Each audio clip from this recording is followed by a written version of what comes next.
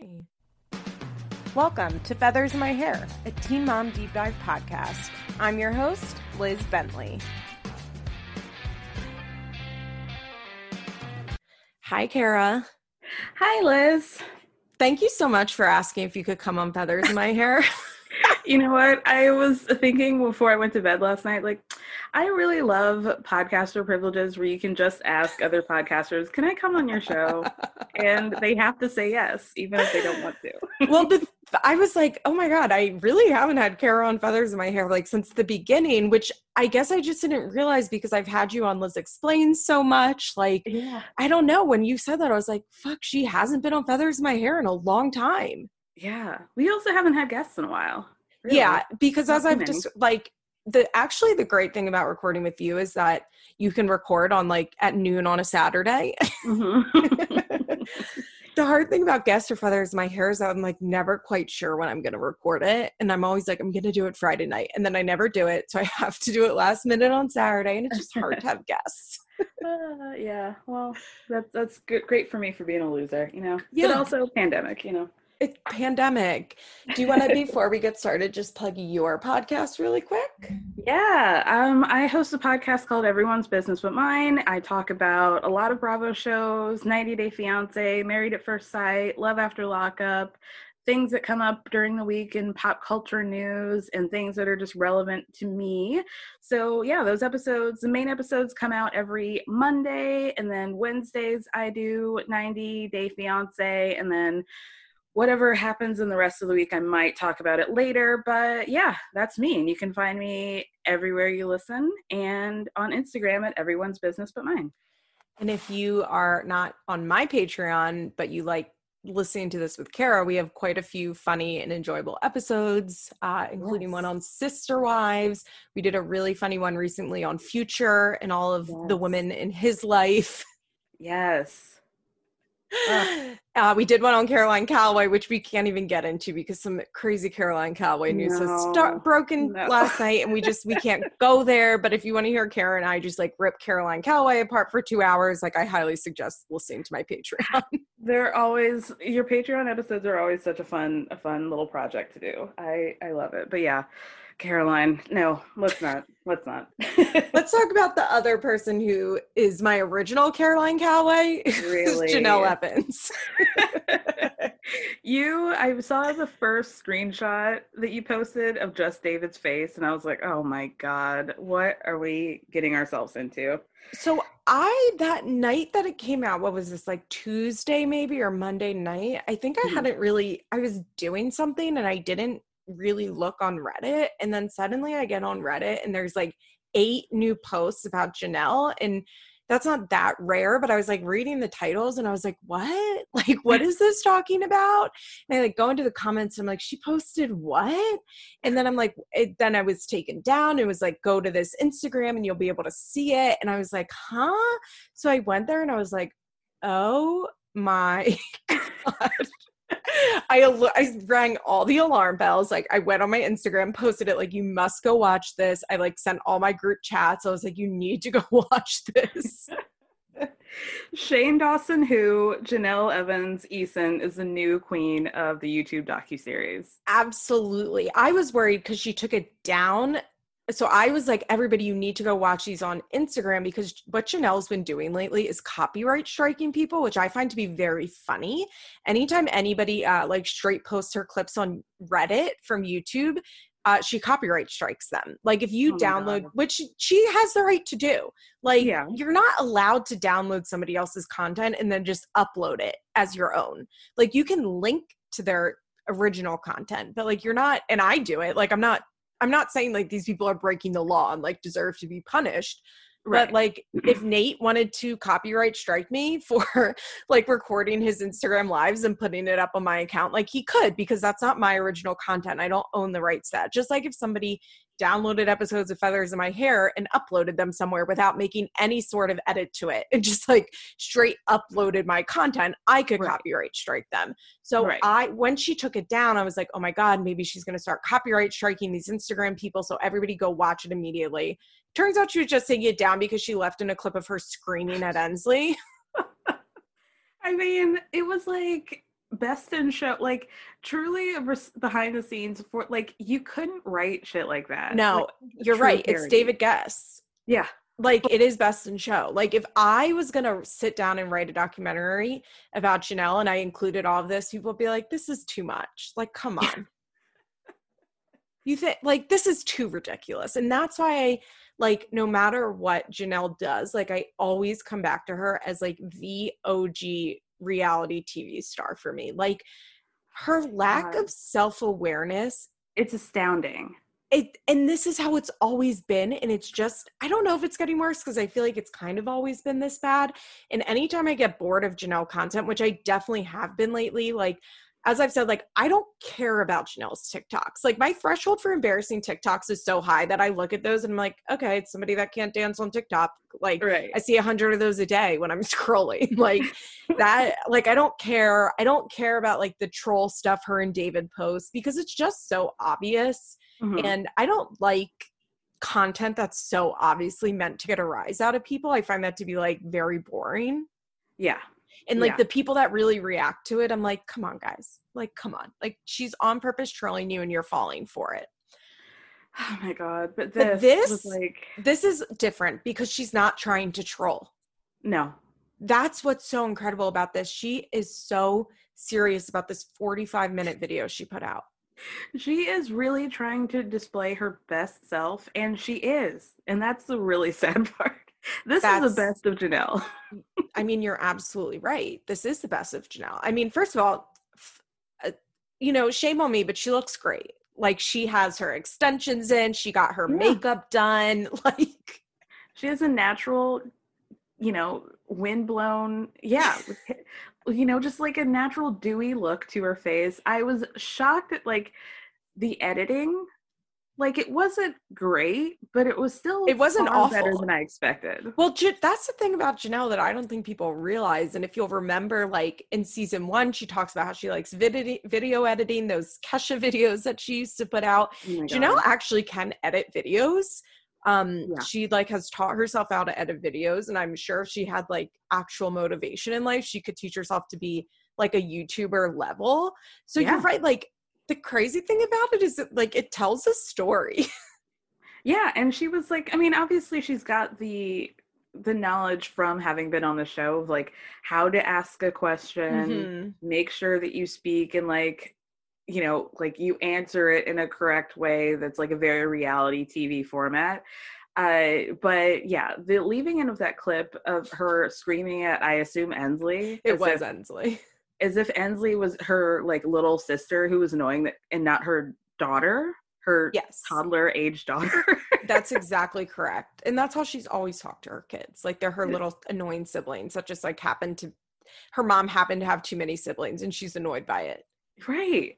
I mean, wild. So she claims there's going to be 4 of these episodes, which, like, and it's called Janelle Eason, I Have Something to Say, I believe is the title of it, which is, I mean, incredible. That's incredible. Yeah. As I said, it's 45 minutes long. She talks about the CPS case, about getting her kids taken away. I say it's very similar to, she, like, reads out her hit list is how I would describe it. It's like Steve Buscemi and Billy Madison, like, with the hit list on the wall when he crosses out Billy Madison's name. Like, that's, like, how she sounds because she's going through the whole CPS case and naming every worker by their full name and will be like, Melinda, remember that name because that's going to come up later. Like, we care. Right. She keeps calling Melinda a superintendent and not superintendent. That's true. Superintendent, which is so funny. That's why this is so funny. It is so, like, she keeps yelling, Melinda, the superintendent, Melinda. Like, okay, girl. She is like Kaiser School called me and they said that they had no worries whatsoever. And I'm like, sure they did, girl. And then, okay, there's a couple things I want to talk about with the CPS stuff. One, she shows this clip at the very beginning and then shows it again of her and Kaiser on FaceTime on Mother's Day, which is, like, after Kaiser was taken from her. Right. And Kaiser goes, this is so fucking sad. Kaiser goes, Mommy, can I tell you something? And she's like, yeah, of course. And he goes, I'm really going to miss you because Nana says I'm staying here forever. Ugh. I was like, what the fuck?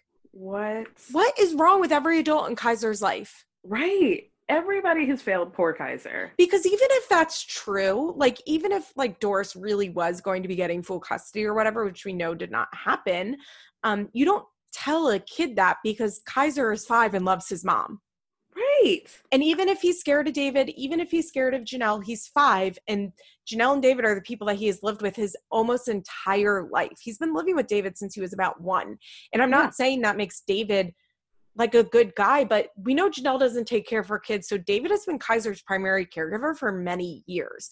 And I'm sure he is abusive to Kaiser. And this is not like a defense of David in any way, but Kaiser's a child. And as Princess always talks about, like kids love their parents, like even the most fucked up parents, like kids love them, especially Kaiser at that point, he was only 5. Like he's not even at the age of like, this is all kind of bullshit, you know, like maybe Jace and Marissa are, but like Kaiser is still a baby at this point, essentially. So for Doris to be like, you're never going home again is so fucked up. Even if like, I'm sure Doris said that because I believe that Doris was like heavily distressed over what's going on with Kaiser, right? Like the dog had just been killed, supposedly in front of Kaiser.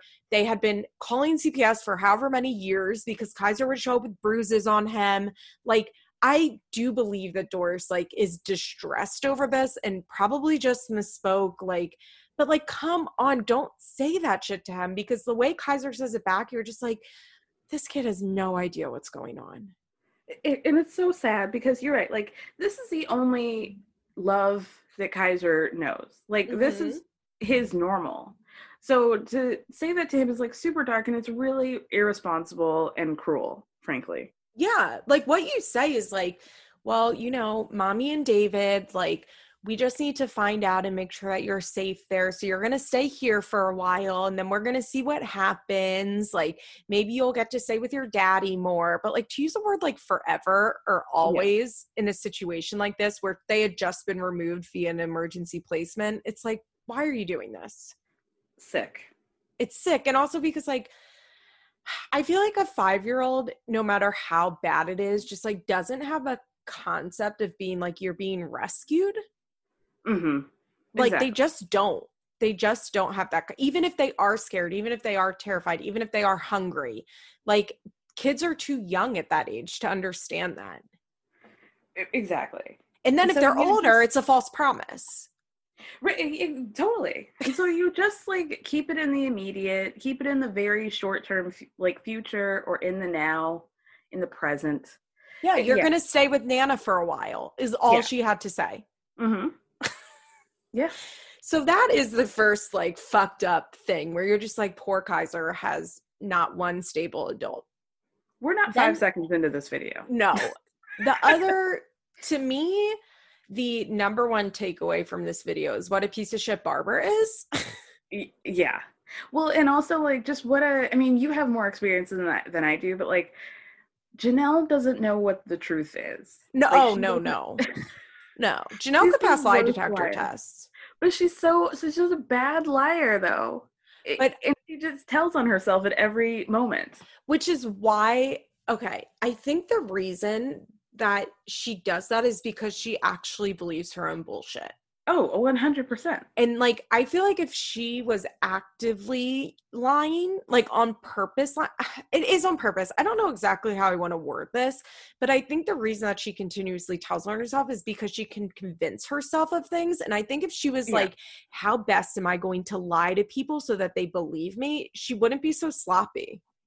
Right. She lives in her own reality, and she operates of like, even if I say the exact opposite of what I just said in the very next sentence, people aren't going to catch on. She genuinely believes that.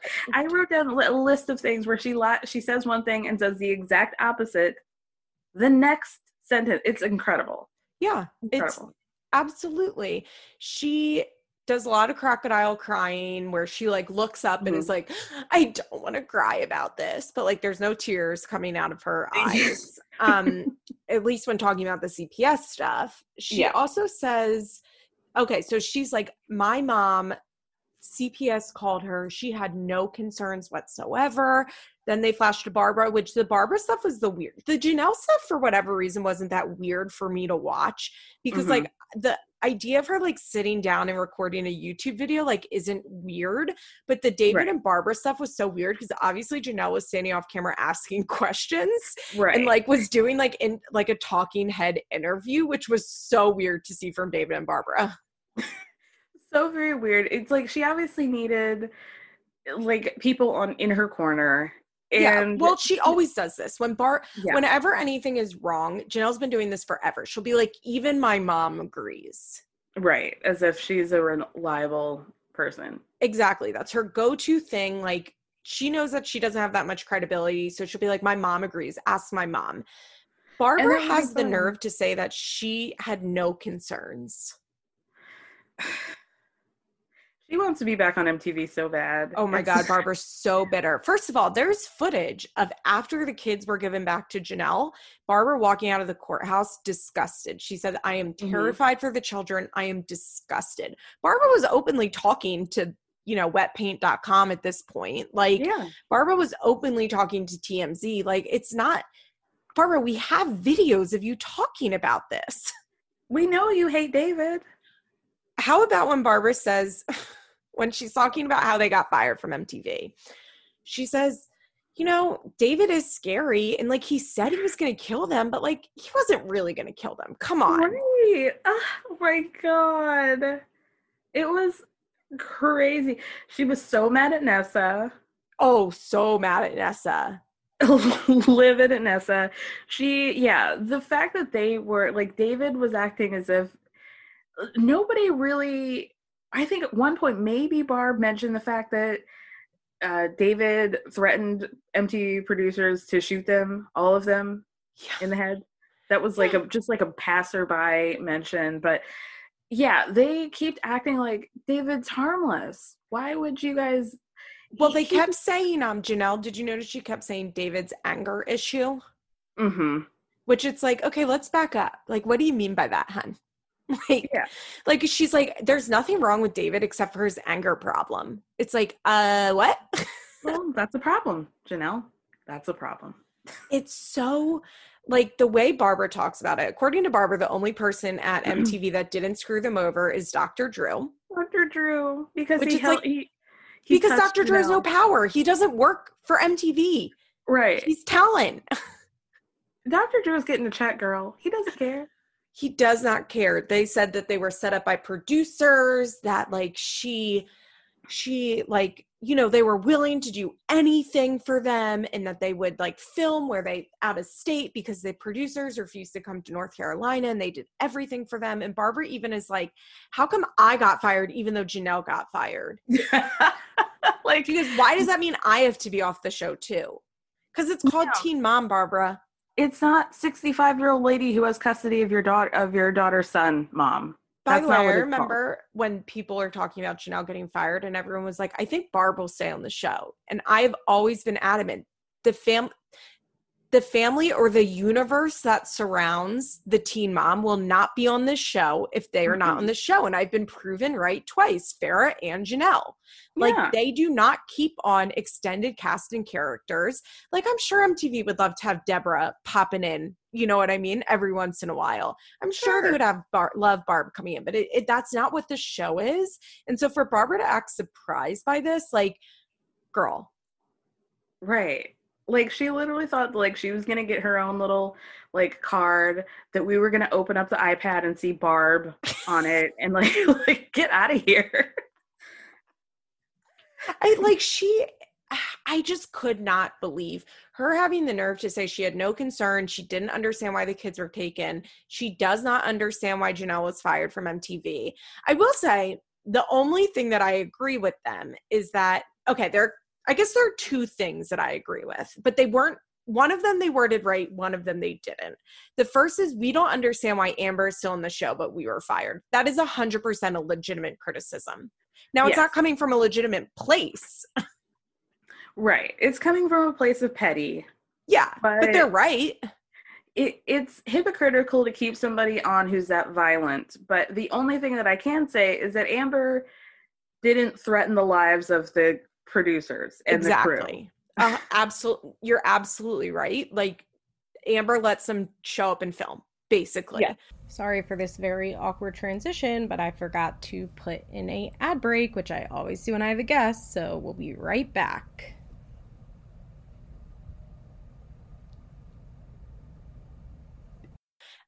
But you guys know I have a major issue with, not only did Amber get to stay on the show, but they gave her victim edit, which I still find disgusting. It's so sick. They are right when they say that. It's just, it's like that broken clock thing. You know what I mean? Like, they're not coming from a place of like, this doesn't make any sense. Like, this isn't fair. They're coming from like how come she gets to get a check and we don't? Yeah, very childish. Very childish. The other thing I actually kind of think they're right about, but they were wording it very weirdly, is that Janelle is like, they recorded me through every low moment and put that on TV. They put on TV me stealing my mom's credit card. They put on me almost dying on heroin. And it seems weird in the moment, but as someone that speaks fluent Janelle, what I think she's actually saying, because Barb says something similar to this too. They always made Janelle look awful. They would never include like our happy moments. They would only include us fighting. We would film with us having a great conversation and they wouldn't show it. I think what they're trying to say is like, we have always been MTV's like whipping boy, you know, like we have always let MTV show the lowest, most heinous things about our lives. And they have included stuff that they would never include about other people. Like, think of all the years that Kate was probably driving around getting high and they never showed that.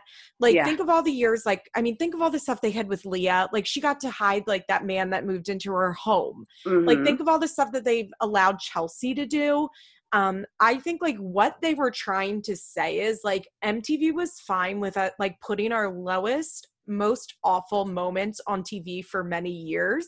And then they turned around and turned their back on us. And I don't think that's an illegitimate complaint. I do understand that, like, why now, but what I don't understand is why they don't understand that it's David and that it's because David has threatened to murder all of the production team.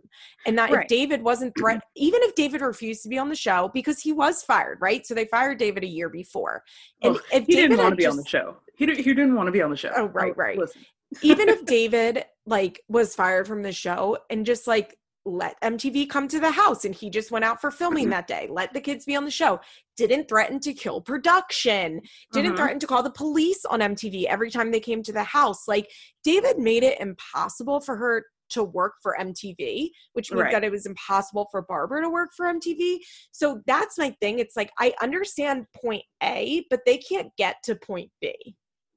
Yeah, like there's a very obvious reason for it, but yeah, like it sucks that you guys weren't allowed to be like fully fleshed out characters with nuance and complexities. And if they had smarts, they'd be like, we're the only reason that the show got popular.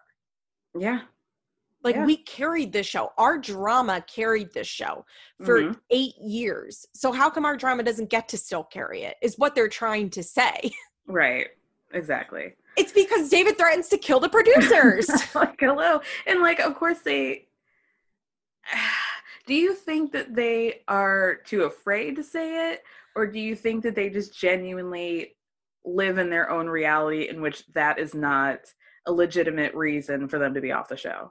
Janelle, yes. Barbara, no. I think Barbara's afraid to say it. Well, afraid might not be the right word. I think Barbara will just enable Janelle until she dies.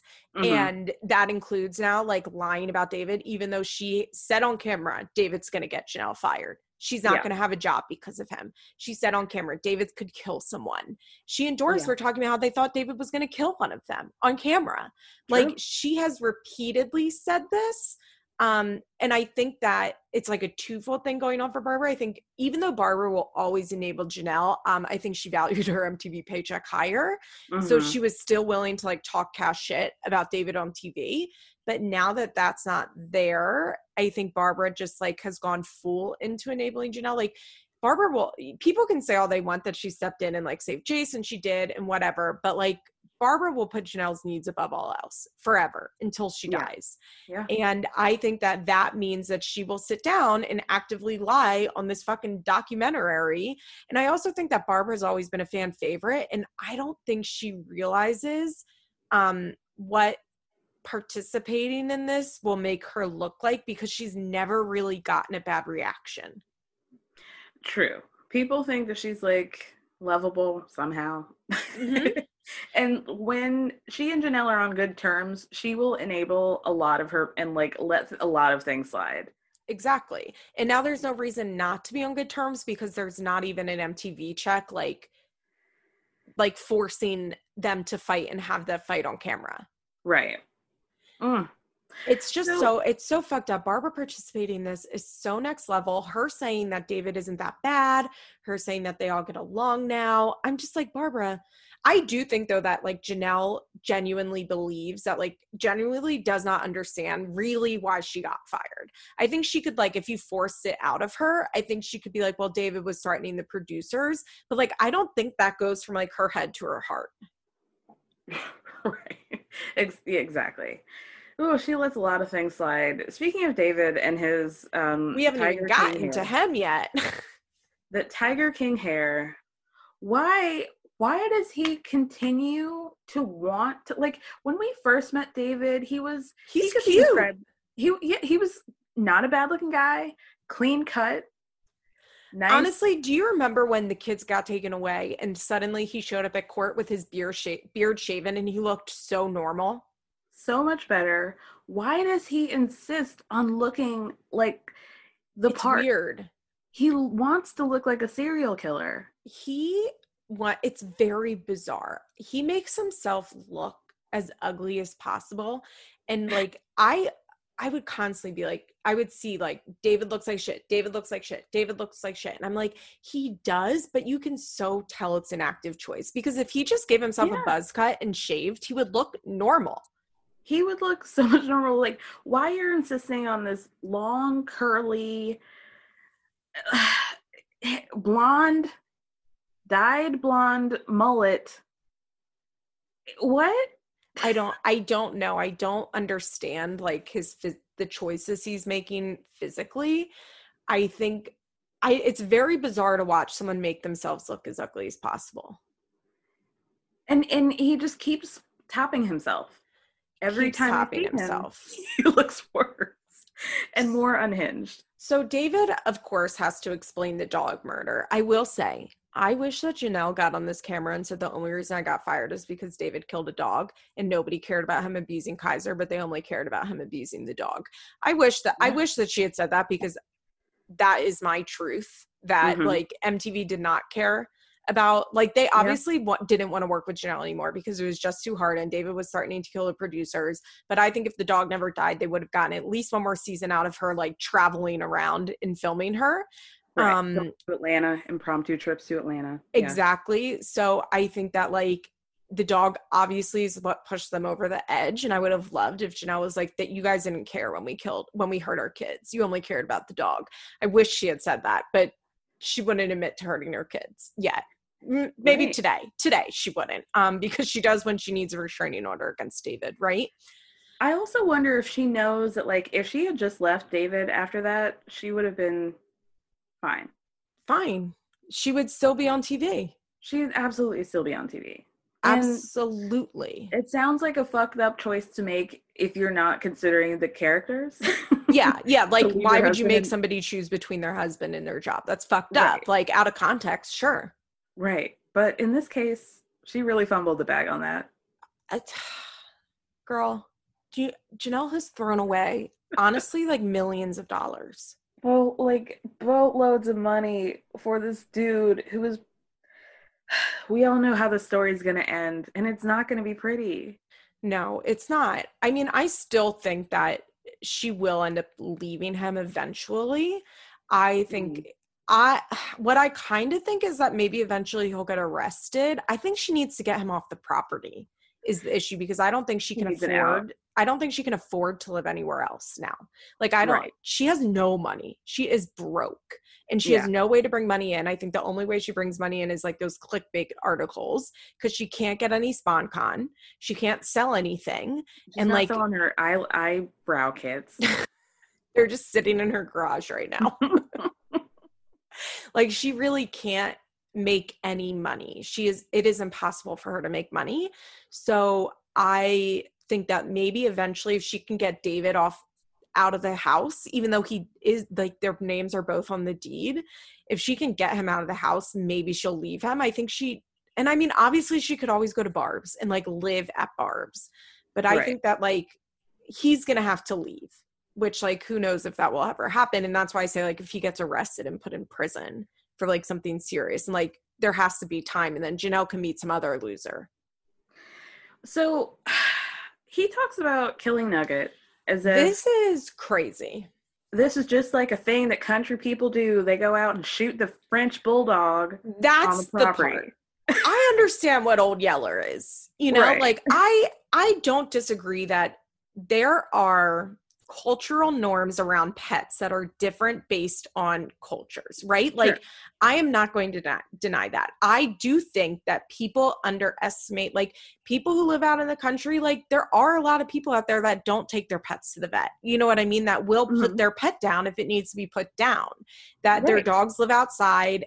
And it's not like people who are like obsessed with pets look at that and they're horrified, but because they're not like inside pets, like they don't think of it that way. And I do believe that, right? Like, and I think that's valid. I think that people get to I'm not saying you get to abuse your dog, but I do think that it's okay for different cultures to have like different levels of the way that they care for their pets, as long as like the animal's not hurt. Right. But what David is talking about is insane. It's first of all, also when we're talking about these dogs, they are labs, golden retrievers, German shepherds, like big dogs that are meant to live outside. Yeah. Mutts. Hounds, hunting, some sort of hunting dog that you take out to go like hunting with, to shoot like elk or whatever. Exactly. That has a good fur to live outside year round, that like none of its family has ever lived inside. And then after 12 years, instead of taking it to the vet to get put down, you put it down. I mean, that sounds awful, but it's a thing, right? Right. You're not talking about a French bulldog that you spent probably $3,000 on to get it from the breeder. Yeah. That is not an outside dog in any way. French bulldogs are the opposite of outside dogs, in that they must always be in a controlled climate because they can't breathe. Their pathways. Yeah. Yeah. Yeah.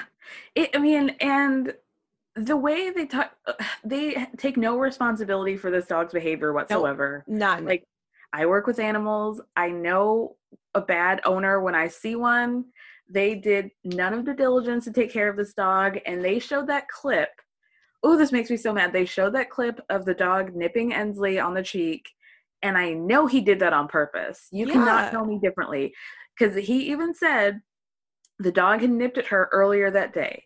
Why on earth would you put that dog on the couch with a baby and let the baby in her face? Let the baby do whatever they want because they're babies and they see this really cute thing, and you let her get bit. You wanted not to mention, like, camera. We know Janelle does not know how to take care of animals. She's had about 100 dogs since we started this show. Like, we know she does not know how to take care of animals. There was that thing with Nate's Huskies where they had to put like the warning, like, don't abuse your animals. The like, don't kill your animals warning that MTV just slaps up there sometimes. Like, we know she doesn't know how to take care of dogs. David says that dog has always been aggressive. We had videos of the kids playing that we couldn't post because Nugget would be there like nipping at them. He said the kids would try and ride their bikes and Nugget would attack their tires. I'm like, that dog weighed 4 pounds. What are you talking about? Right. It's a fucking French bulldog. It's a puppy. It's a puppy. Like, nipping at their bikes. Like, so pick it up. Right. Obviously, the dog is constantly being triggered and acting out accordingly. So don't even tell me that, like, you tried to reward it for positive behavior and every time. No, you probably did that for about 5 minutes. If that. There was no training being done to this dog whatsoever. No, None. It probably lived outside and it probably had no brain cells because it wasn't getting oxygen to its brain. Probably not. Probably stoned the whole time of its life. Like... Get out of here. David saying that his dad would put dogs down. It's like, okay, first of all, let's talk about the cycle of abuse here. Second of all, like I said, like, a hunting dog that you like put down because the dog is sick and you're not going to take that dog to the vet to get chemo, that's one thing. Your little French bulldog that came from a breeder that shouldn't even be outside, really. Right. Like those dogs really honestly shouldn't exist in the first place. Yeah. They're like the most unethical dog breed. Like they really are. They're so cute, but like they do this like they can't even have the babies. They have to give them C-sections. C-sections. Yeah. It's sick. That made me so mad. And he even told a story that was so fucked up that even he admitted it, that it was weird, that like his dad's friend shot the dog, or like his dad shot the friend's dog or something because the dog came after him when he was a kid. And then the guy brought the dead dog back to his house. And he was like, yeah, that was weird. Like, yeah, it was weird, David. It's weird that you would shoot a dog and then bring it back to your home. It's weird. It's so weird. It makes no sense. I cannot believe that. I mean, I can believe that David would like sit down and share that. And I know this is bad, but it just makes me laugh, the idea of like Janelle setting up the camera and being like, okay, babe, I'm going to ask you questions. And like, I need you to explain why you killed Nugget, but like make sure, and he's answering questions. She's like, make sure to include that she was always biting the bike tires. Let's start again. Yeah. Like the idea of Janelle directing David for this is like very funny to me, even though I know it shouldn't be funny because it's about truly one of the most horrific things that you can imagine. Right. Oh also, not to mention, it is speculated that David didn't just shoot the dog, that he beat the dog to death in front of the kids and then shot it. So there's also that whole aspect of it, which I have never given much attention on this podcast because I have never really heard that from a reliable source. And I think it's very gross to like not make up or like speculate on like how harshly someone murdered a dog in front of their family. Like, I just think it's gross. It's like gore porn. You know what I mean? Like torture porn. Yeah. But if there is any credence to that, like there's also that whole thing. It's disgusting. It's so disgusting. And Janelle was like, this is really going to work. I mean, my God. How about, we mentioned Nessa for a second, but how about Barb saying that MTV set Janelle up with Nessa because she said she could see it on the teleprompter that Nessa was reading off of it, which like, okay, so what? Like, why wouldn't MTV be allowed to set her up? And that Janelle didn't say anything about Colin Kaepernick. Someone on her fan page posted a meme and she didn't even know what it was. Who, First David? of all, go get fucked. Second of all, Janelle's fan page, is this 2011? Like, it came from Janelle's Facebook. Third of all, like, I would believe that Janelle actually had no idea what she's sharing, but that's the problem. Don't share racist shit if you don't even know what it means because you're still responsible for it. Well, the surprise to her was probably that she had no idea that Colin Kaepernick was dating the host of the reunion. Honestly, I bet like if 3 months after you post that, you're like, Janelle, what do you think about Colin Kaepernick? She'd be like, who? Because how stupid, and just share shit that she's like, yeah, I agree with that. But that doesn't make it any better because you're still sharing it. Right. And you have a platform. It doesn't matter if you have malice or not. You being too stupid to understand how racist it is actually isn't a defense. Yeah. It's worse. It's actually worse. Because you're so stupid that you just share shit without even knowing what you believe in. Right. Oh my God. And they were talking about how they had to stay in Philly that time because obviously like they wouldn't even let David in New York. Right. And that because David had like threatened to kill Kale, like David had like threatened multiple people on the MTV universe. And they were talking about how David and Janelle got this stomach bug and she still went. And I was like, were they dope sick? Like, I don't know. I'm not sure exactly, but David was like, and then they wouldn't let my wife leave. So like, what was I supposed to do? They were holding her hostage. So I like threatened to call the police, and I'm like, stop it. They were not holding your wife hostage. Like literally. And he's like, I was shitting my brains out and she was so sick and they wouldn't let her leave. And so, you know, I just texted them and told them that I was going to come up there. And I wasn't going to do that because I was sick and in bed. But like, David, they didn't know that. And given your history of threatening people, obviously they would take that as a credible threat. So to act like it's like, oh, it's just little old me, I'm not going to do anything. Gee willikers. They know David has a gun. They know David kills things. They know David is abusive. That's the most infuriating part of this between Janelle, David, and Barbara, is that they act like MTV producers are fucking idiots for believing what David said with his own mouth. Right. The man pistol whipped somebody in 2020. It's so infuriating. And then they were also trying to hammer in that thing about how like Janelle didn't do this stuff, David did it. And it's like, okay, but you're taking David's side. So they really want to play both sides of the same coin, where they're like, David didn't actually mean any of it. He wasn't going to do it. It's stupid for MTV to care. But also, even if MTV did care, it's not fair because Janelle didn't actually say it. It's like, you can't have it both ways. You cannot. Janelle really crying about MTV, like really, that's where you could tell Janelle was like genuinely emotional. I think she found the CPS stuff embarrassing, which is why it upsets her. I think she finds the MTV stuff devastating, not just because her money. I think that Janelle genuinely feels abandoned by them because Janelle is very sick and they came into her life at a young age. And I think that she had a very, and this is the fucked up thing about reality TV, right? Especially a show like 16 and Pregnant. And you guys know we can't get into the ethics of reality TV, but like that MTV let this very sick, drug addicted teenager believe that they were her family, essentially. And I think she genuinely feels abandoned by them because Janelle has a lot of abandonment issues. And I'm not saying that's fine and normal, but I do believe like she is genuinely hurt by that because she really thought MTV was like her family that would never leave her, which is really stupid. And she shouldn't have felt that way. And if she had done any work on herself in the last 10 years, a therapist could have pointed that out for her, that your employer is not your family.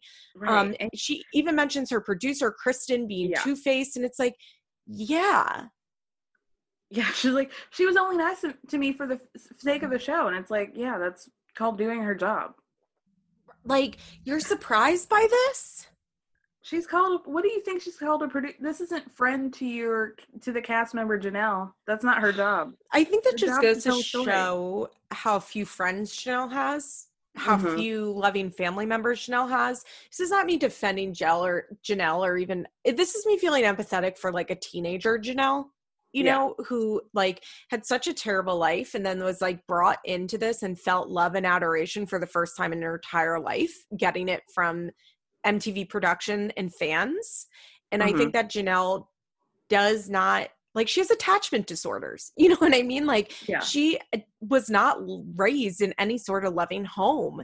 And I think she, like, really, which is crazy because she's almost 30. So it's like, you need to be dealing with this. But I really think she is like, I cannot believe MTV fired me because I thought that they would never abandon me. And it's like, well, that's not the way the world works because they're your employer. They're not your family. Right. But yeah, I mean, it totally makes sense why she would be confused by that because they were consistently in her life for 10 years and letting her do whatever the fuck she wanted and having no consequences for it. Right. That's why she's upset because she's like, you didn't care when I was doing dope on TV. Why do you care about this? Yeah. Oh my gosh. I think she's genuinely confused. I think she's like, why did this get me fired? Yeah. She keeps going back and forth between like how free she feels about being away from the cameras and also like how she felt introverted all year because she couldn't tell her story. And like, it can't be both. I mean, I'm wondering if in any of these episodes, if she's going to address the fact that she left David, got a restraining order against him, tried to get back on MTV, moved to another state, and then came back. Of course not. Dated another guy, and then came back. Oh my gosh. Can we talk about the lies that she told? Yes. She talks about, first she starts these like crocodile tears about her kids being taken away on Mother's Day weekend. A million times she says it. And then it's like immediately goes into the story about how David built her like a goat stand so she could milk the goats, and like she starts laughing about how fun that was, and like, oh, it was such a great gift and he was so great and this was like such a great Mother's Day. And it's like, well, was it? Because 2 seconds ago it was awful because all your children had been taken away. But he made something out of 2x4s and everything was great. Everything was hunky dory. Yeah, it makes Oh my no gosh. sense. It makes no sense. Yeah. Then she says the kids were taken away for no other reason than David having anger issues. And then she says, of course, there were a bunch of other allegations that I can't get into, but like maybe I'll say it if I can. Oh, she Maybe actually even does say, like, look, the dog, I understand they had to investigate that. Yeah. Oh, but and then she's talking about the fact that CPS was only called because of like the haters online. Right. I mean, imagine saying like my kids were only taken from by CPS for over 2 months because of my husband's anger issues, but that's it. It's like, what does anger issues mean? What do you mean by that? Because anger issues actually is a very valid reason to take children if his anger issues are him abusing them. Mm-hmm. This isn't like him yelling at the screen because the Tennessee Titans didn't like fumbled the ball, girl. This is him having hand marks on your child's buttocks. And it's him killing the dog in front of Kaiser and Kaiser telling his dad. Yeah. Oh my gosh. She then talks about how CPS intimidated her at 17 into signing her rights away to Oh my Barbara. God. I forgot about that part. Oh, I forgot about that part. That part is crazy because I do think that there is an ounce of truth to that. This is why Janelle is so fascinating because there's always an ounce of truth to the things she says. And then you have to peel the layer 100 times to like try and get to what she's saying. And this is what I mean by like, I think she believes everything she's saying because like there's an ounce of truth to it. And then it's just so warped in her fucked up brain. I think that Janelle was pressured in a way to sign her custody over to Jace. But I think it was, how do I want to say this? I think that I personally believe that Barbara called CPS because she didn't know what else to do. And I think that CPS like said to her, okay, you can give Jace to your mom or we're going to have a case against you.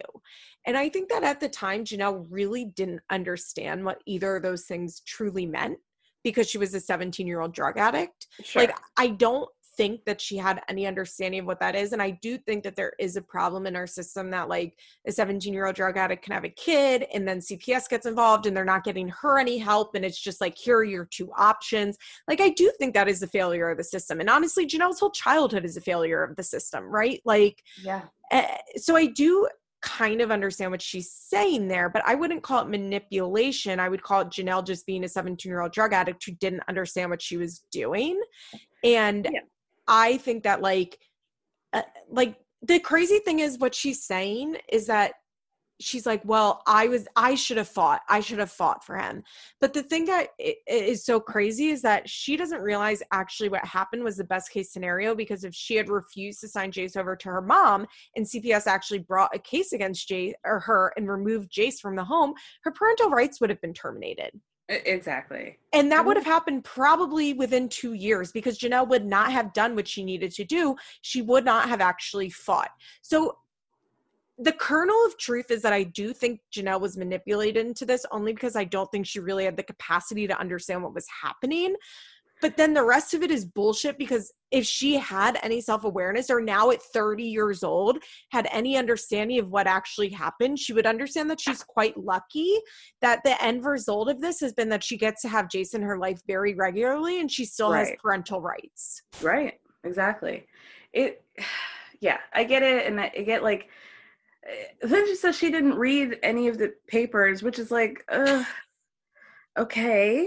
Yeah, but it's you like make a good point of like, she probably, even if she had, she probably wouldn't have really grasped the gravity of the situation. No, she wouldn't have. But the thing is, it's like, it's very scary that it's now been 11 years since this happened, and she doesn't have any sort of perspective on it. None.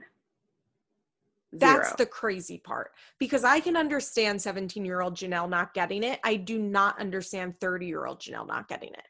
Because her excuse was like, I'm a good mom. I would take videos of Jace and make picture albums, but all of that went unnoticed. I really almost just spit out my water. Like, sweetie, a photo album is not going to change your baby's diaper. It's not going to measure out the formula properly, which is watched you abandon your child live on television. We saw it happen. The footage is there. The receipts are right there. Like, you made a photo album, baby. And CPS needed to step in because Jace was not in a safe home with her as the guardian. And that's just a fact. And if they had stepped in, I guarantee you Janelle would not have been able to follow through with any sort of parenting plan to get Jace back, and her rights would have been terminated. And honestly, CPS shouldn't have even given her the chance for Barbara. And I wish they had just done that for Jace's sake. Because he was a little baby, a cute little white baby, and that cute little white baby would have been adopted in 1 second. Without a problem. He would have been immediately placed into somebody's home that was willing to do foster to adopt, and those people would have adopted him. Because he was a cute little 9-month-old white baby. I mean, oh my gosh. Where do you think that Janelle's life would have gone if they had just taken the kid? Similarly. Very similarly. I don't think it would have really made a difference. Because I think to her, obviously, based on this, she doesn't see a difference between her mom having him and like a stranger having him and her rights being terminated. Because she says that if I had fought through that, I would have been able to get through anything. And I'm like, but you wouldn't have fought through it. Right. You barely fought through it through your mom. You didn't.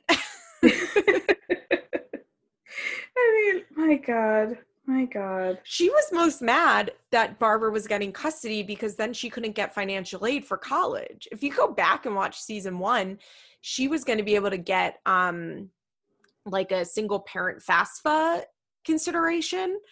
And then when she tells the guidance counselor at the community college that her mom actually has custody now, they were like, oh, then you don't qualify for this. And so she can get like the Pell Grant or whatever, like whatever the option was for if you're like a parent.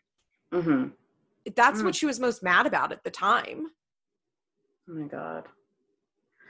Help us all. Do you have any other lies written down? Do I? I don't think I do. I loved how Barbara mentioned Amber calling her drunk on Instagram or the internet, one of the two. And she's telling me to go suck somebody's blank. And I'm like, oh my God, I'm 67. She's going to go tell me to do that. Iconic. I wish Amber would make a response documentary. I mean, what would that even look like? I wonder if she realizes this happened. I'm sure she does. I would like to see Amber's response to this. I'm a real woman. I have my kids, but like, no, you don't. Oh my God. Janelle actually has more of her kids than Amber does. Sad. Oh God, that's a crazy thing to think about. Do you think she's going to drop part 2, or do you think that'll be the end? I would be surprised. Yeah. I would be surprised if there are 4 parts, let alone 2 parts. Janelle doesn't really follow through on things. I mean, I'm really shocked we got a whole 47 minutes in part 1. Same. Genuinely shocked that she put that whole thing out. And honestly, I don't really even know what else she could say that I would be interested in. Right. What else is there? We went over everything. She at one point said, oh, I'm going to stop talking about the MTV thing. I'm like, don't, because I don't give a shit about anything else. We talked about her losing custody. We talked about her getting fired. We talked about David killing the dog. We talked about how fucked up Barbara is. What else is there to discuss? What could there be 3 more parts about? Like, what do you think? Well, you want to be a mommy blogger, baby? I Honey. would like to see one more part on her leaving David and like what happened there and whatever Oh, well. crazy thing that she says happened and how she talks about that. I would be quite interested in that. I'd be interested in her interpretation of the facts. Sure. Yeah. And like her explaining why she got a restraining order against him, why she went to Boston to fuck some guy she met on Snapchat. I would be interested in hearing that and hearing what Barbara has to say about that and hearing what David has to say about that, which I understand is sick and twisted because David is abusing Janelle. I recognize that, but I still want to see it. In my greatest fantasy, D'Angelo Wallace would do just a complete breakdown of this documentary.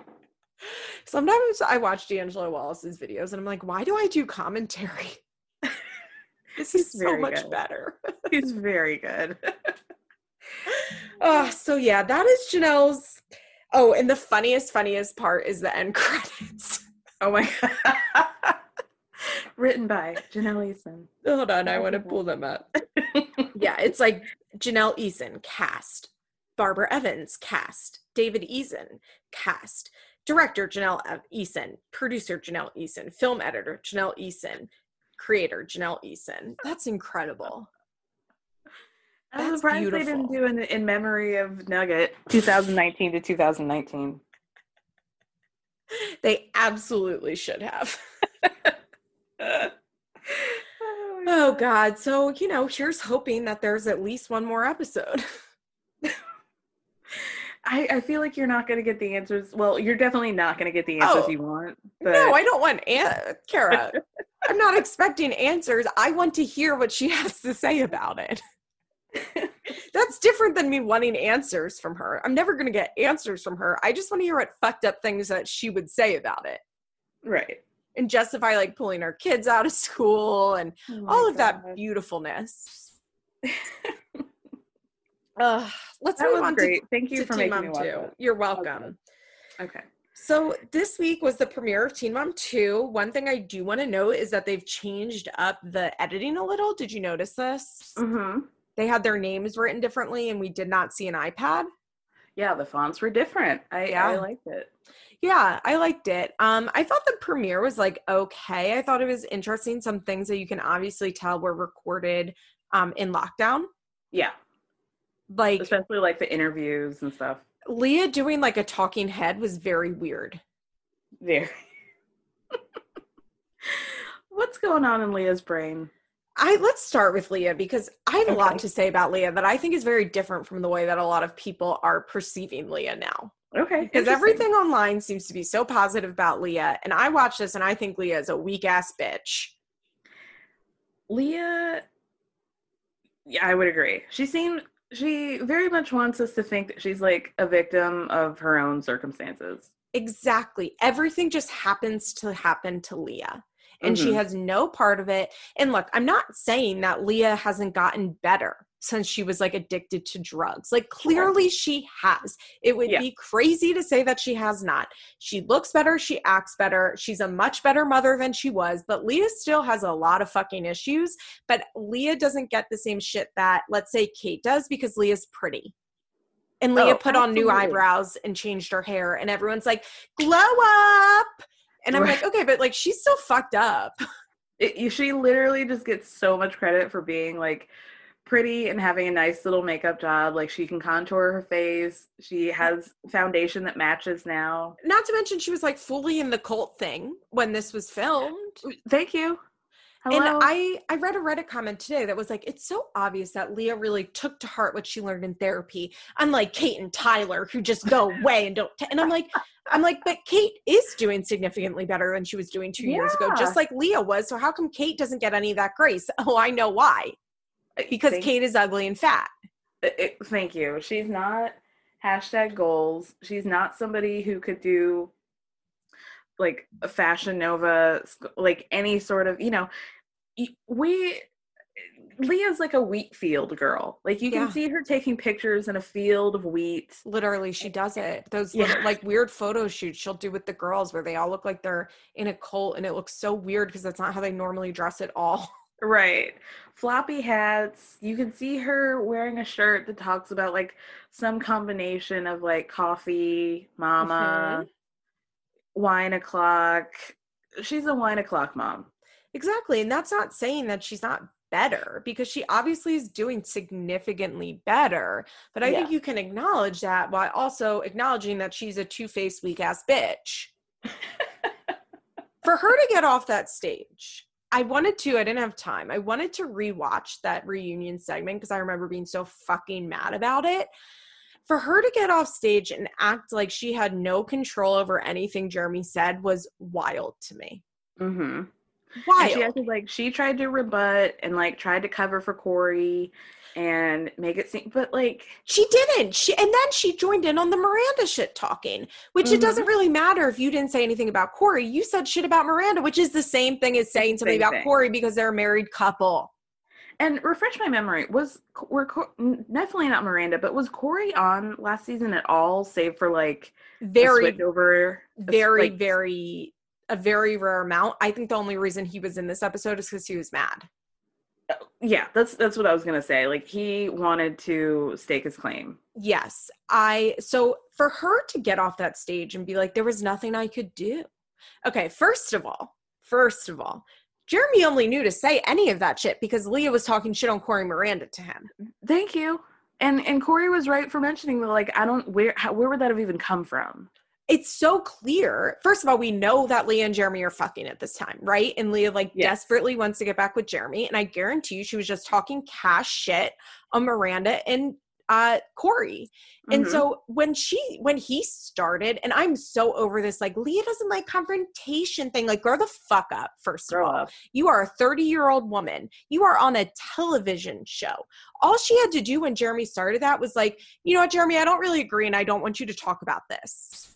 Dr. Drew, I don't want to talk about this. We need to move on because Corey, Miranda, and I are actually in a very good place right now. And look, it's not perfect, but like, this isn't, I don't want to mess things up by talking about this. Jeremy, I understand that you have your feeling. Like, she didn't even have to fight with Jeremy. All she had to do was say, shut this down. Yeah. This is 0% your business.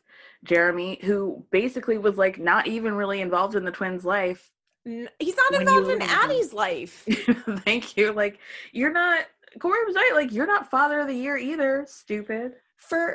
And Jeremy, like, if I remember, like, the glee Jeremy had when he was doing this. And first of all, I'm like, you are such an asshole for this because, like, you're fucking up Leah's life on purpose right now. Yeah. Like, and Leah doesn't even see that, I don't think.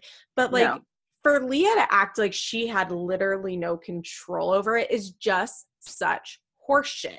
She could have, the minute he started talking about it, she could have been like, wait, this is not fair. Corey's not here. Corey, Miranda, and I get along great. Like, things are not perfect, but we've come so far, Dr. Drew. Yeah. But she's a weak-ass bitch. So she let Jeremy say all of the things that she didn't want to say so she could then pretend like she had no part of it, but kick up the drama anyway. Yeah. And she's like, well, they're going to see it when it comes on TV. Okay, or you could get on your fucking phone right now and call Corey and tell him what happened and say, Corey, look, I'm really sorry. We just filmed the reunion and Jeremy said a lot of stuff that I said to him when we were like trying to get back together, and I had no idea he would ever bring it up. I said some things about Miranda I regret. I'm really unhappy with what I said, and I'm really unhappy, and I have a lot of regret for not shutting it down, but I didn't. And I just want you to know. No, Corey and Miranda had to find out by like people tweeting them like, are you watching this shit? Right. Even if they filmed and then the reunion came out a week later, that's entirely too much time to let that go by.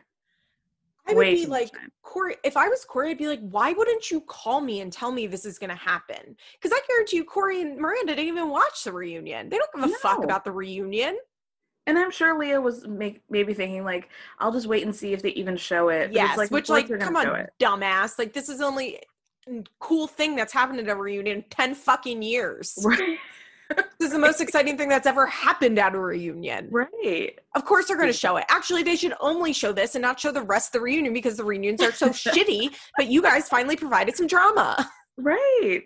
Oh, my God. And Victoria afterwards is like, Leah, you need to start being confrontational. And like, I don't even understand. What are they talking about? She doesn't need to be confrontational. She did not need to fight with Jeremy. No. She just needed to shut it down. And if she didn't, like, I understand it can be hard in the moment. And you know what? Even in my most generous reading of this, where I'm like, okay, Leah cannot stick up for herself. She's a weak ass bitch. Like, she let Jeremy get away with it and she has a lot of regret for it. You call Corey and tell him. Shut it down. Diffuse the situation before exactly, and be like, you know what? I understand if you guys are mad. This shouldn't have happened. You know how it gets at reunions. You know how it is. Like, we had a long day. I had drank 2 glasses of wine before we got on stage, so I was like not feeling my best self, and I wasn't clear-headed. Come up with any fucking excuse you need. So when this happens, Corey doesn't start getting 100 notifications on his Twitter like, yo, Leah just called your wife a bitch, and Jeremy called you a deadbeat. It is infuriating. And, like, obviously, like, I could never really be friends with Corey because obvious reasons, but he's a good dad and he does the best he can. And, like, he is there and he's the best parent that any of these children have. Primary caregiver and has been. Well, Miranda is. Right. Let's be real. Miranda is their primary caregiver. I'm still not over Leah having the nerve to get up on that stage like she did not fuck Miranda's husband. How dare you? How dare you? You fucked her husband. And yes, Miranda chose to stay with Corey, and that's a whole other conversation. But if Miranda's boundary is that she doesn't want to talk to you at the game, she doesn't fucking have to. No. She is raised your children while you were out getting high and barely said anything, stepped up to be their primary caregiver for the last 6 years. If Corey's family isn't so keen to talk to you when Miranda's around, that's a consequence of your fucking actions, Leah, and exactly. You need to deal with it. Yep. 100%. Imagine fucking somebody's husband and then being like, I don't really understand why she's mean to me. And calling them a bitch. Miranda could say, imagine the things Miranda knows about Leah. I mean... The infamous monkey thing happened because Miranda's like, okay, you want to get fucking honest?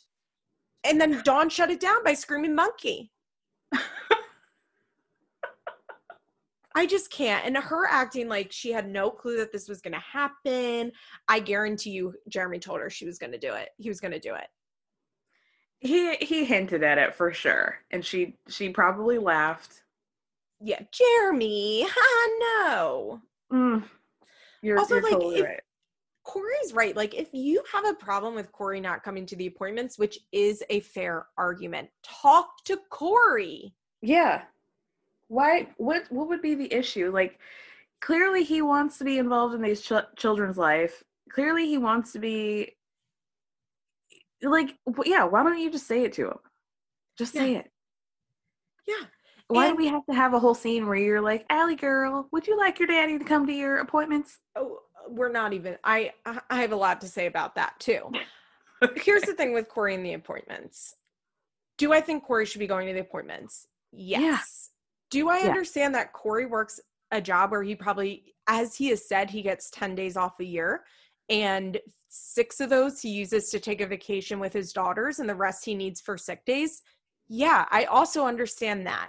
I understand that, like, I can see Corey's thinking where he's like, I didn't really know it was an issue for me not to go. Like, I can understand that thinking.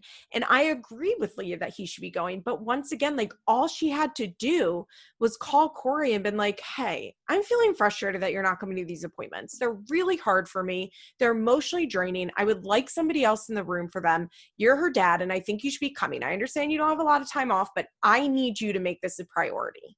Even go to one. Go to one of the 2 a year. Yeah. But she didn't even do that. Instead, she just talks shit to Jeremy and then brings it up at the reunion, and that's how it's brought up.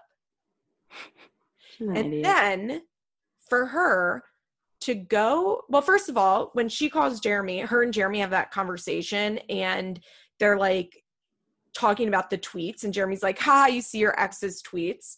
She's not even like, this is all your fault. Like, you need to make it right with Corey. It's just like, it's not funny. Right. Stupid. So I want to talk about how she talked to Allie. Because, look, the girls are now, 10?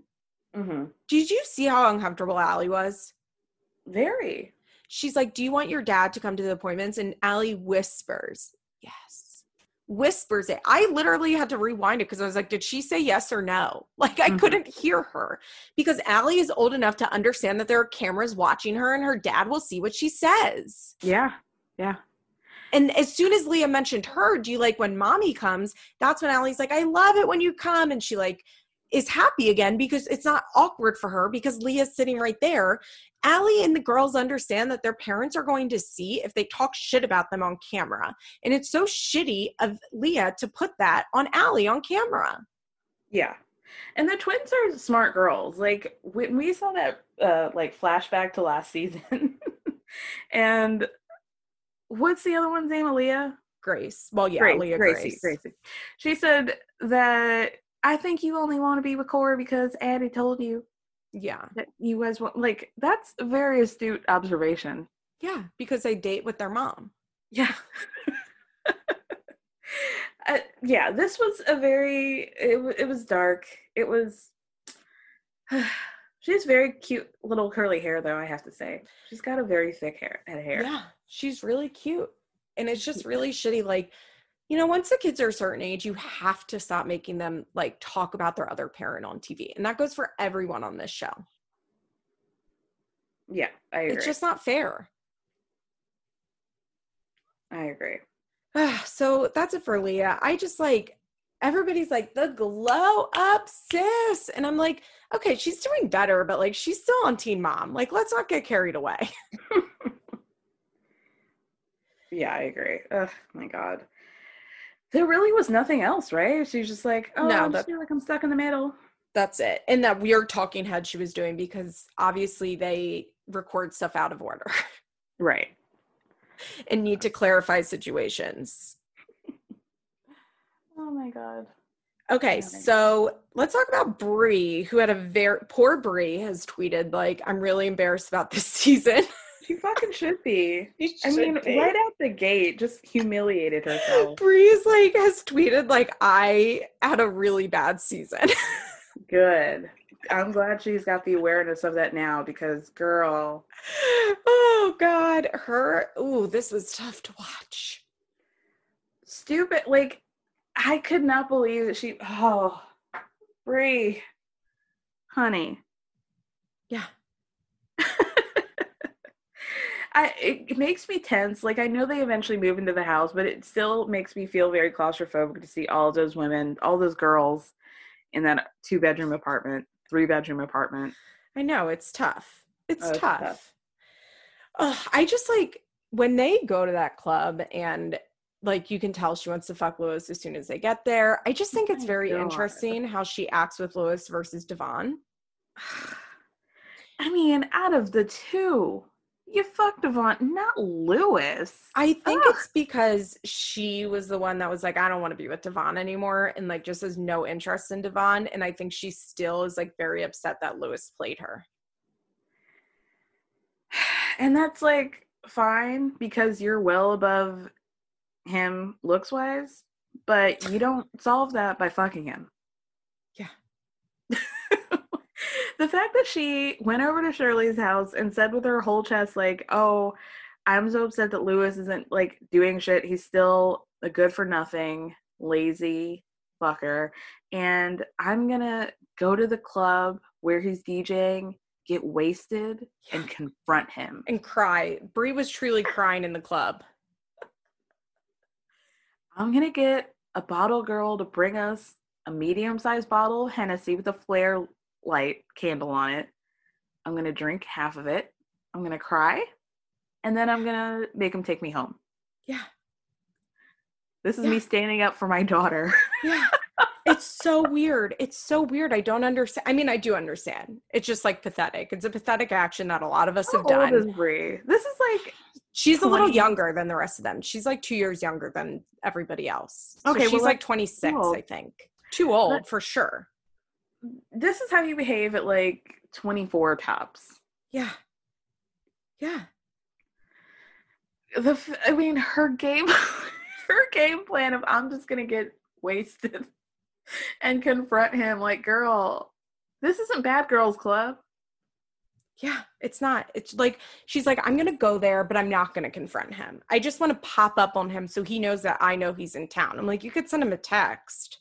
He knows that you know that, like, he posted a poster of him, an ad of him on Instagram. He knows that you know that. You don't have to prove it. Yeah. Yeah. And for her to be like, do you not come around because you want to be with me? I was like, no, that's not why he doesn't come around. When she said that, I was like, yikes. Even he laughed. Yeah, he was like, what? She's like, are you mad because it didn't work out between us? And he was like, huh? And she's like, because you wanted us to be together? And he's like, I mean, I guess. Like, I think this is maybe going to get me laid, so I'm just going to say yes. Oh, he played the fuck out of her. Yeah. He really did. Of like, oh, I'm going to come and see her. And I just don't like seeing her because I don't have anything going on and it's like intimidating. And like, I know you've got her. Like, does that sound good? That you know that your daughter's mother has got her and that's why you don't come. That's part of the reason why you don't come around. Yeah. Stupid. So stupid. And then when she's like, so where's your house? He's like, huh? He Girl. had no idea she was going to do that. Girl. Like, first of all, he doesn't have a home. He lives with somebody. So you're now going to get an STD from a dude who you already let impregnate you, abandon you, let you look fucking stupid on national television, and now you're going to be hitting it on somebody's, like, dirty love seat. God, she should have just, like, got them a hotel at least. Right. Like, let me get you down to the Hilton. We could do also, like I love the idea. She's like, he won't know I'm coming. And I'm like, girl, you bring an MTV cameras with you. They have to set up before you get there. I think he'll know. I think he'll figure it out, Brie. You're not going rogue on like cheaters. Like, I think he'll get it. It was so funny when she was just like crying and being like, are you mean to me because you want to be with me? If that wasn't like me, 19 and drunk off Everclear, talking to a guy who doesn't give a shit about me, like, girl. That was me and like my 11th grade boyfriend who was so awful to me. And he'd be like, it's because I care too much. And I'd be like, he broke up with me because he was like scared about how much he cared. But I was 17, okay? So stupid. Oh my God. God bless her. God bless her for being an idiot. Oh God, Brie. Apparently she gets the clap from him, so that's gonna be fun. Good. All right, let's go to Jade, Jade like makes my anxiety go up watching her segments. Oh, the screaming, the yelling. The level of rage in her segments is like really tough to watch. Yeah. I think you said that like your family yelled. Yeah. When you were growing up, but like, I don't know that. That's not my life. And so like, this is like a totally different universe for me. I don't get how people scream so frequently. My family yelled, but not like that. Like they're at a whole different level. Probably not screaming in an office. Yeah, it was like if you're in public, it was like, fuck you. It was like under your breath, like. Right. Under your breath, abusive behavior, but not like screaming in public like that. Like out in the hallway. The interesting thing about Chrissy is that she seems to like have no idea. She comes to this reunion and seems to like not expect Dr. Drew to ask her about her drug addiction or anything she's ever done at all. Right. Like, my whole life is being displayed. Like, yeah, girl, you're on a reality show. That's what Jade said. She's like, what are you talking about? If you don't want this to be shown, don't sign the release. It's that simple. Don't be on the show. It's such a funny fight because Chrissy's like losing her mind over nothing, but it's hard to watch like how like viscerally Jade reacts. Mm-hmm. And it's like this scary, like the level. Okay. I'm not saying that Jade obviously has a shit ton of undisputed or like unresolved issues with her mom, right? Like obviously, But like the fact that her anxiety pops up at like that level of rage and how she goes from like 0 to 100 so quickly, even though Chrissy is the one that started it and Chrissy is the mom and Chrissy is responsible for most of this behavior, I need Jade to like get her mental health and reactions under control, because this isn't going to help her in life. And it's unfortunate because she is very mature and she has taken on, well, I don't want to say she's very mature, but she does have moments where you see her think critically and how she has risen above like her circumstances in life. Yeah, she's driving a Mercedes. All things considered, she's doing quite well, and there are probably a lot of cycles that she is breaking and ending with her, but when she just pops the fuck off, it's like, oh, well, here we go. We're like 2 steps forward, 7 steps back. Exactly. And I worry that she's going to get herself into trouble with that, because it shows that she just like, what's she going to do? Like if she's out at a club and like someone starts yelling at her, does she go to that level of rage? Are her and Sean physically fighting? Like I don't know. I personally believe that it's very hard to contain that level of rage without making it physical ever.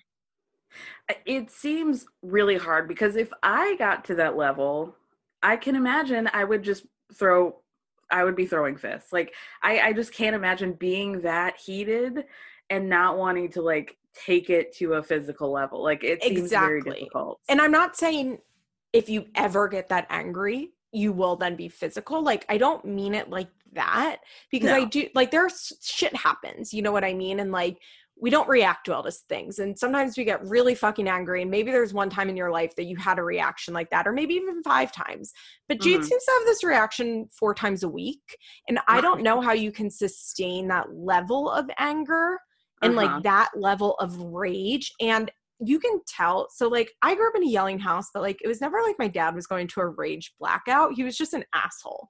He was more like Christy, honestly. Like you could tell Christy's not in any sort of rage blackout, right? No, she's just picking and being an asshole.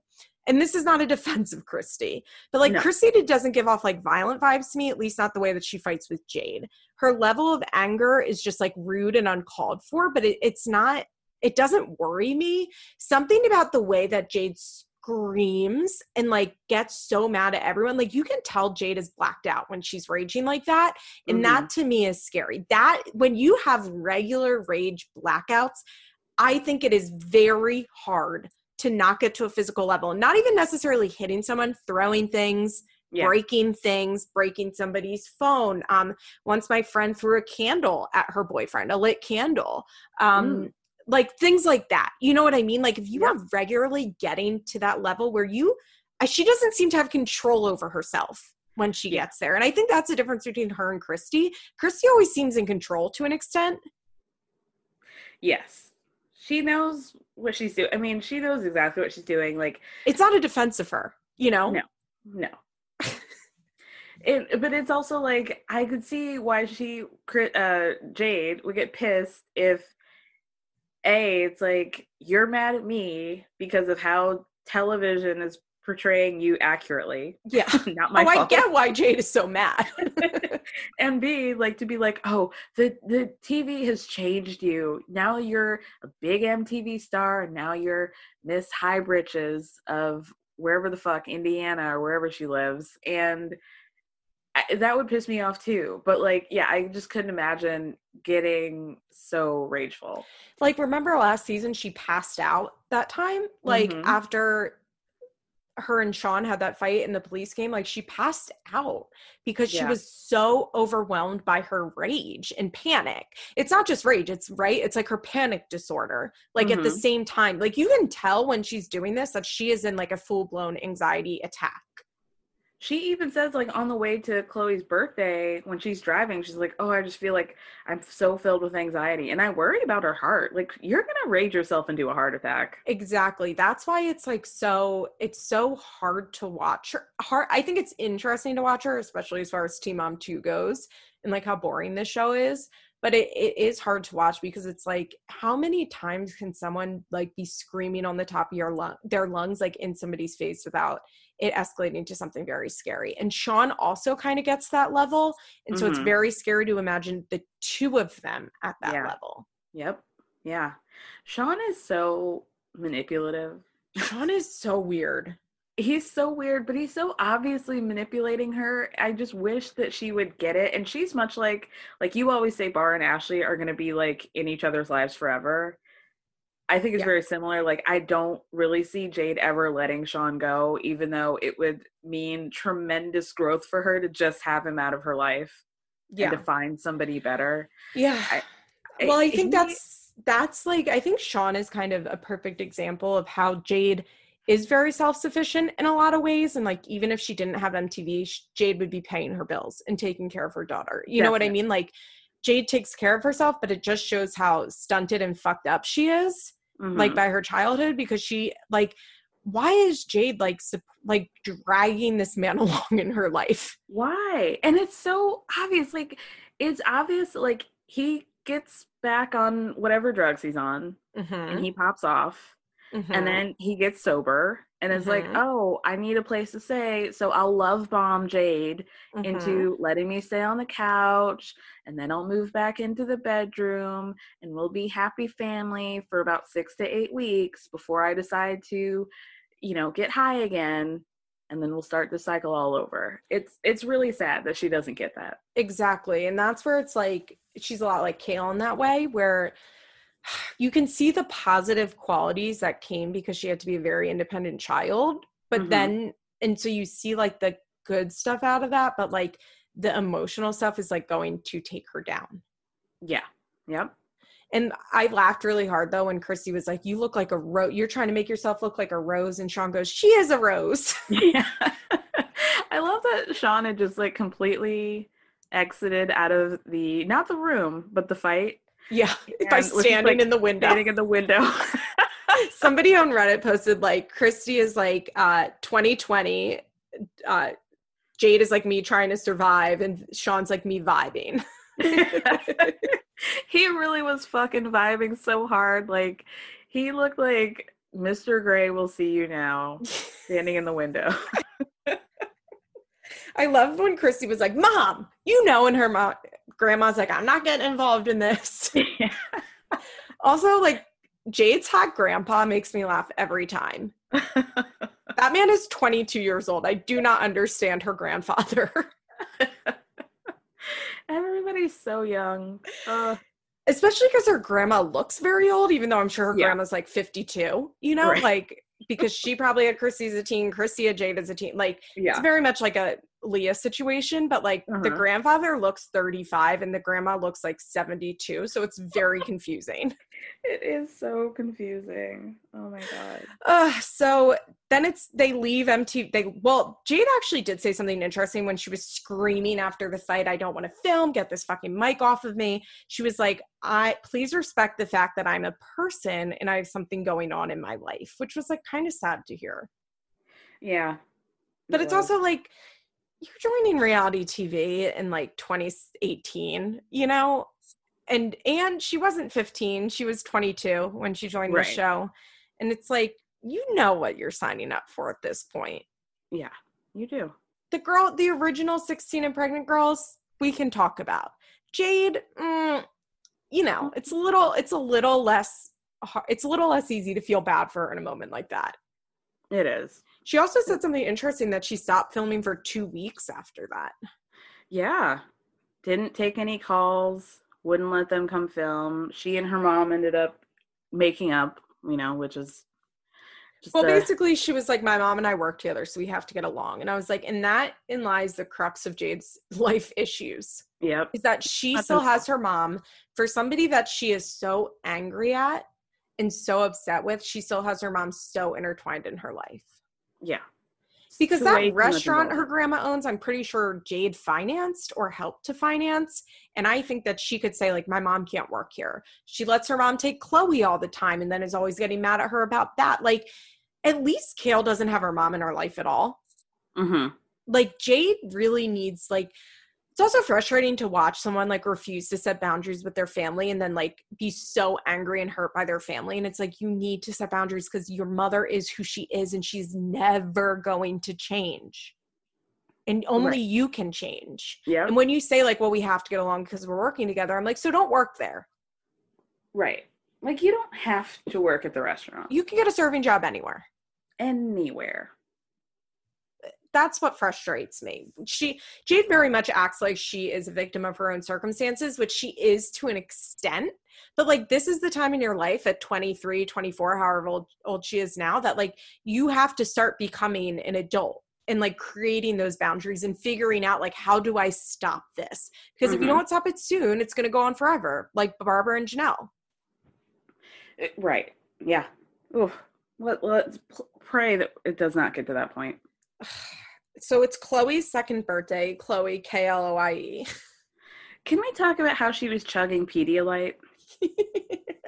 And then she got in the car with a Gatorade in her hand. I'm like, you okay, girl? I would also like to mention that her friend who was with her making the cake, her friend's son's name was Shakur, as in like Tupac Shakur. I did not notice that. That poor little blonde 3-year-old named Shakur. Honey. Choices. It just, she's in the car with her friend and she's like, I don't understand why Sean won't come because he's mad at me. And her friend was like, you don't? Like, you could tell her friend was like, this is who he is. Like, what are you talking about? Like, that's like Jade, like, has a shocked Pikachu face at all times. She's like, Sean's not showing up. And it's like, yeah, girl, Sean has never shown up. Right. Like, he was probably looking for an excuse not to go. So he got into a fight with you, and then he wanted to text you, like, tell my baby happy birthday. Yeah. That was his movement. Jade is so mad. She has no idea how to even handle this. And it's like, okay, this is like every other day with you and Sean. So, like, why are you pretending to be confused by this? Then she invites Sean's grandparents, which I'm curious about this. Me too. Because Sean does end up showing up and then sees his grandparents are there and like curses out everybody at the party and like leaves and rips off his mic. And like the level of anger he has for his grandparents being there, I'm like, are they like, I'm wondering, like, are they abusive and Jade invited them to get back at Sean? Because how bad could it be if like he said they don't deserve to be here? Like, exactly. As somebody that does not get along with her grandmother, really, like, I can see my grandma. You know what I mean? And it's like, hi, Nana, how are you? And you, like, pretend for 2 hours. You could certainly pretend at your child's birthday party. So, unless it's something really bad that they did that Jade knows about. Because his reaction is not in line. Like, it's not even like he pulls Jade aside and he's like, hey, why did you invite them? Like, I'm not talking to them. Mm-hmm. Also, I wonder if he's like, maybe they were abusive and he's doing what Jade can't do, which is cut them out, and like not have them be part of his life. And Jade is so fucked up in the head that she like can't understand that he's doing that. But I kind of think she invited them to get back at him. There's no way that she couldn't know why he would be mad about that.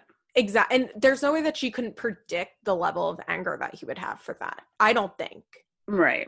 Because it was so sudden. He comes in, he's like happy, he's being nice, sure, whatever. He should have told Jade he was coming. They didn't need the lead up drama. He's being fine, right? He's like talking to Chloe. He turns around and sees his grandparents and it's like he has a PTSD reaction. Mm-hmm. Like, it's so sudden. He's so mad.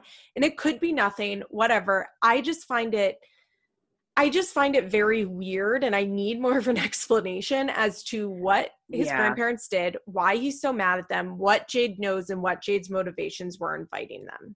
It's really dark. I also just like to be petty. He made Chloe a growth chart that was like 7 feet long. Like, why did he make that? It was pink, but only on one side. The other side was still unpainted. He got those like numbers that you get for like the outside of someone's house. Yeah. It was not girly, and it was literally just like a 6 foot tall plank of wood that he painted on one side pink. Yeah. God bless. Oh, God. It's so funny. Like everything about them is so weird. And there's Yeah. always like, I always feel like we're missing like one part of the story. Cause like even why were Shane and Jade fighting that day? Sean and Jade, we didn't find out. No, we had no idea. I'm sure it was probably Over Sean nothing. getting high, she got mad. It could have been like he wanted pepperoni on his pizza and she didn't. Yeah. Or literally anything. We see them fight about Anything. everything. Anything. They're so crazy. And I'm like, when her and Christy were screaming at each other, I was like, this is good. I like this. Sick. Okay, let's talk about Chelsea, except I don't really want to talk about Chelsea. There's nothing to talk about with Chelsea. Chelsea goes to the police station to hopefully identify her items, and there are no items to identify because it wasn't the guy that did it. And a lot of people were saying Chelsea seemed high in that scene, but I didn't think that at all. She just seemed on edge. Yeah. No, I didn't think that at all. I mean, she says that she's medicated, but I mean, and maybe Cole saying like, are you tired was like, is your Xanax setting a little hard? But like, I didn't think it was anything. Like if she took a Xanax before that, whatever. What do I care? And she stared at him kind of long, but to me, it wasn't like, I'm not getting what you're saying. It was like, duh, stupid. Obviously I'm on edge. Yeah. Like, no, I'm not tired. I'm keyed up. Yeah. I just like could not care less about that at all. Chelsea's burglary. Well, did you care at all about her, no, I did care less about Lori Bell's okay. and her flannel. Yes, I actually did care less about that. I'd rather see them go to the police station than that. We got some new camel-colored long cardigans. Innovative. My Janis Joplin retro tee. Couldn't name you one single Janis Joplin song if she had a gun to her head, I'm sure. It's just so silly that we're like supposed to pretend that Chelsea's a fashion designer. And like, I understand she's like in South Dakota where like maybe things don't, the wave of fashion hasn't hit. Yeah. She doesn't know that we're on to like athleisure now. Yeah. But, like still, girl. Hey, look at my plants. Oh, it's just like, I'm really not looking forward for a season of Chelsea if this is all they have to give. Oh, I do want to say that Watson wears glasses now, like full, not those like plastic blue ones that you have to tie to the back of their head, like little man glasses, and he looks so cute. I know. Watson's really cute. All I guess is going to happen this season is she's going to get pregnant and they're going to be building their house. What COVID, is that real? Is COVID real? Should we be worried? Oh, God. Well, I mean, Chelsea was really best suited for it because she doesn't leave her house anyway. Like, this is just another day for you, girl. Yeah, truly. All right, let's round the corner with Kale, who, Kale gets more pathetic every season. Kale, her dumb ass moved to be closer to Chris. She moved an hour away to be closer to Chris, and he won't even come over. He won't even come over. Kale claims now that she's selling that house. Because she still owns the house in Dover and was renting it out, I guess, that she's selling both of those houses and building a house like closer to Dover, which like is what she should do. And I've seen a lot of like criticism that she's like uprooting the boys' lives too much, but I don't really think so because they still go to their same school. They're not like if she had like moved schools and then was moving them back, like I don't think them moving to that house for a year and a half or 2 years and then moving to a new house is like really going to disrupt that much at all. Like I don't think that is that big of an issue. My issue is she's just a fucking idiot. Yeah, nothing about their real true day-to-day lives change, especially because first one, what's his name? I always want to call him Isaac. He goes to his dad's. So does Lincoln. They both go for the same week. So they only spend 2 weeks a year there. Lux is too little to really know. Right. I do think in general that people really I think Kale's a lot of issues. I think obviously Kale's issues are going to affect her children. Obviously. I'm not saying that they won't. But I do think everybody online hates Kale so much that they overestimate how much people in her life hate her. Because Joe doesn't seem to hate her. Like, with all the shit, like, people hate her so much for how she treated Joe, and Joe doesn't really seem to care that much.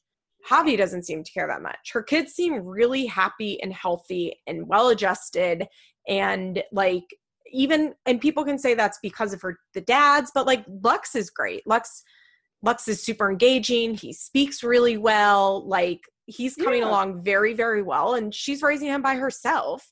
Yeah. So I think that obviously Kail's issues will affect her children. And I think having Chris come in and out of the home is like very fucked up. And this is not me defending Kail, but I do think on the whole, people like want Kail's life to be a lot more fucked up than it is, or like her kids and everybody in her life to hate her a lot more than they do. Yeah. And I don't think that's necessarily the case. I just think Kail is like so stupid. I mean, the dick can't be that good. There's no way. There's no way. There's no fucking way. My God.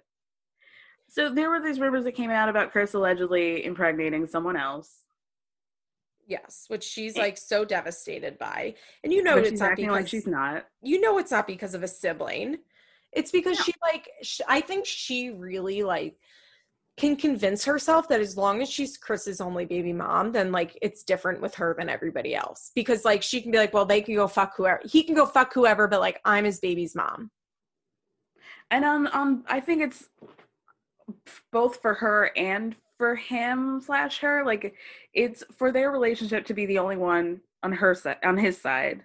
Mm-hmm. But also it's like kind of like, okay, well, Javi's moved on, Joe has moved on, we still have our thing, and he doesn't have this whole other family. Yeah. And now I'm not 3 babies with 3 different dads who have all moved on to have Joe's had a happy relationship. I think that is very true. Because she is just so desperate to like be in a relationship with someone. Yeah. Yeah. I mean, she moved to be closer to him and admits it. Stupid. If Chris wanted to be involved with Lux, he would be. Thank you. Could have moved into Chris's mom's house and it wouldn't have made a difference. Right. Exactly. He could be upstairs and that boy would not take it. He would not do the 17 steps that it would take to get up there. Chris gives no fucks. He sits on Instagram Live all day long talking cash shit about Kail. And first of all, it's so weird because Chris obviously loves attention so much, but refuses to go on the show. And I'm like, why don't you just go on the show and get a paycheck for this? Right. Like you're not even getting a paycheck, but your name is still known. You're still all over the social media tabloids and you still are on Instagram Live every day. So obviously you want attention. Yeah. It's not like people can find you. People can find you easily. So why don't you just, make yourself available. Get the paycheck. Get money. Get money, bitch.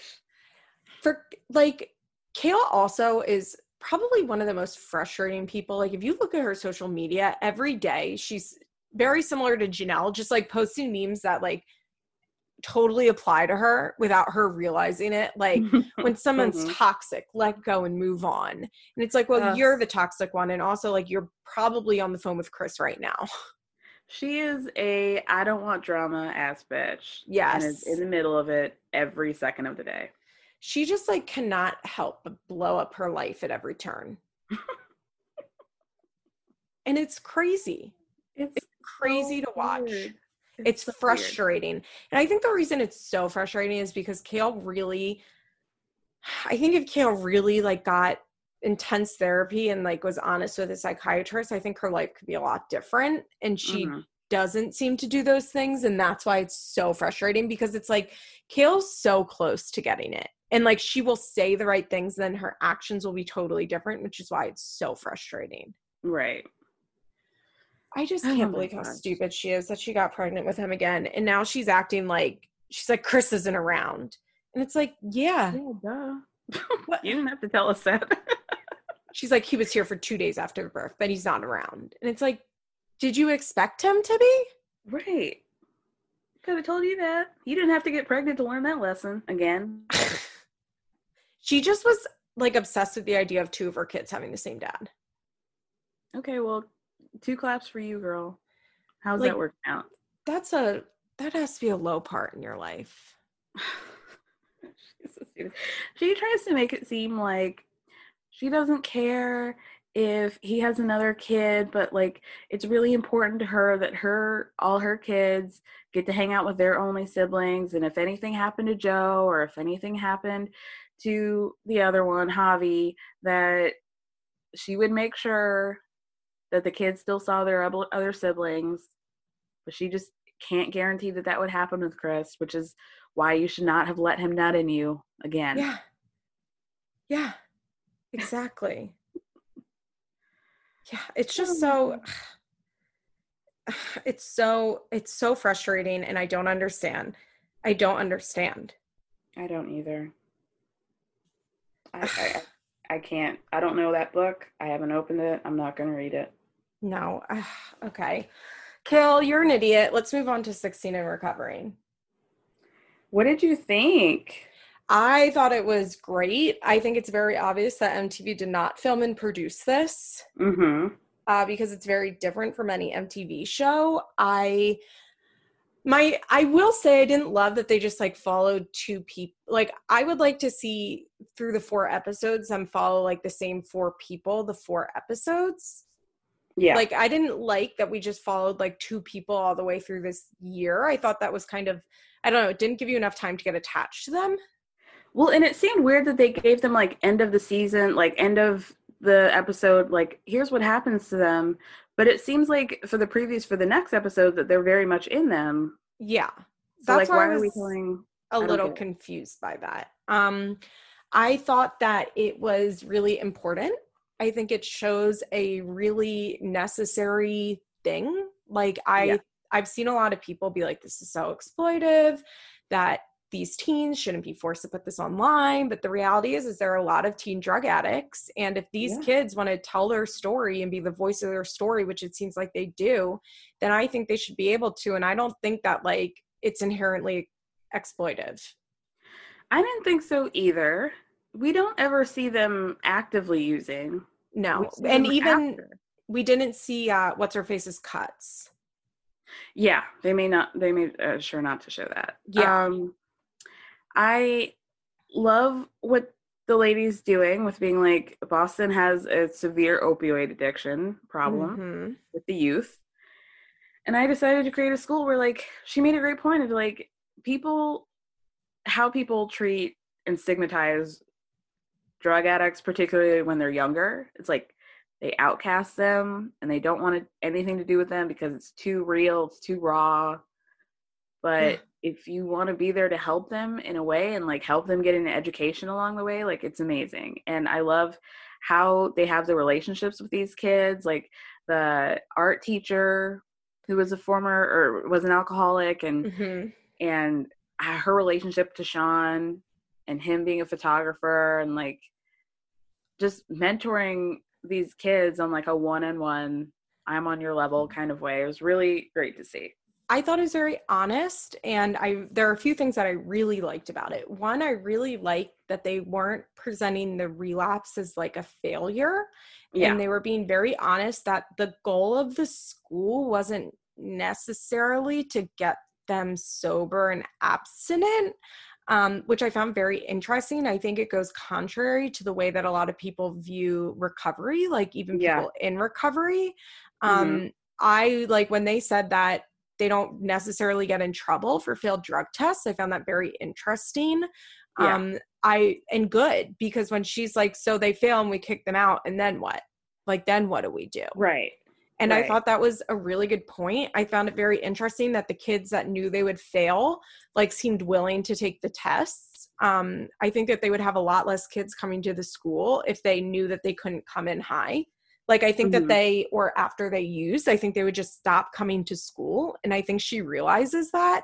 And so I really like the environment that she set up, that it's not that she's saying it's okay to use or it's okay to relapse. Like, what they're saying is like, we're not giving up on you for this. And, and it, like, Sean went missing and then he showed up at school, you know, like he didn't go home to his parents.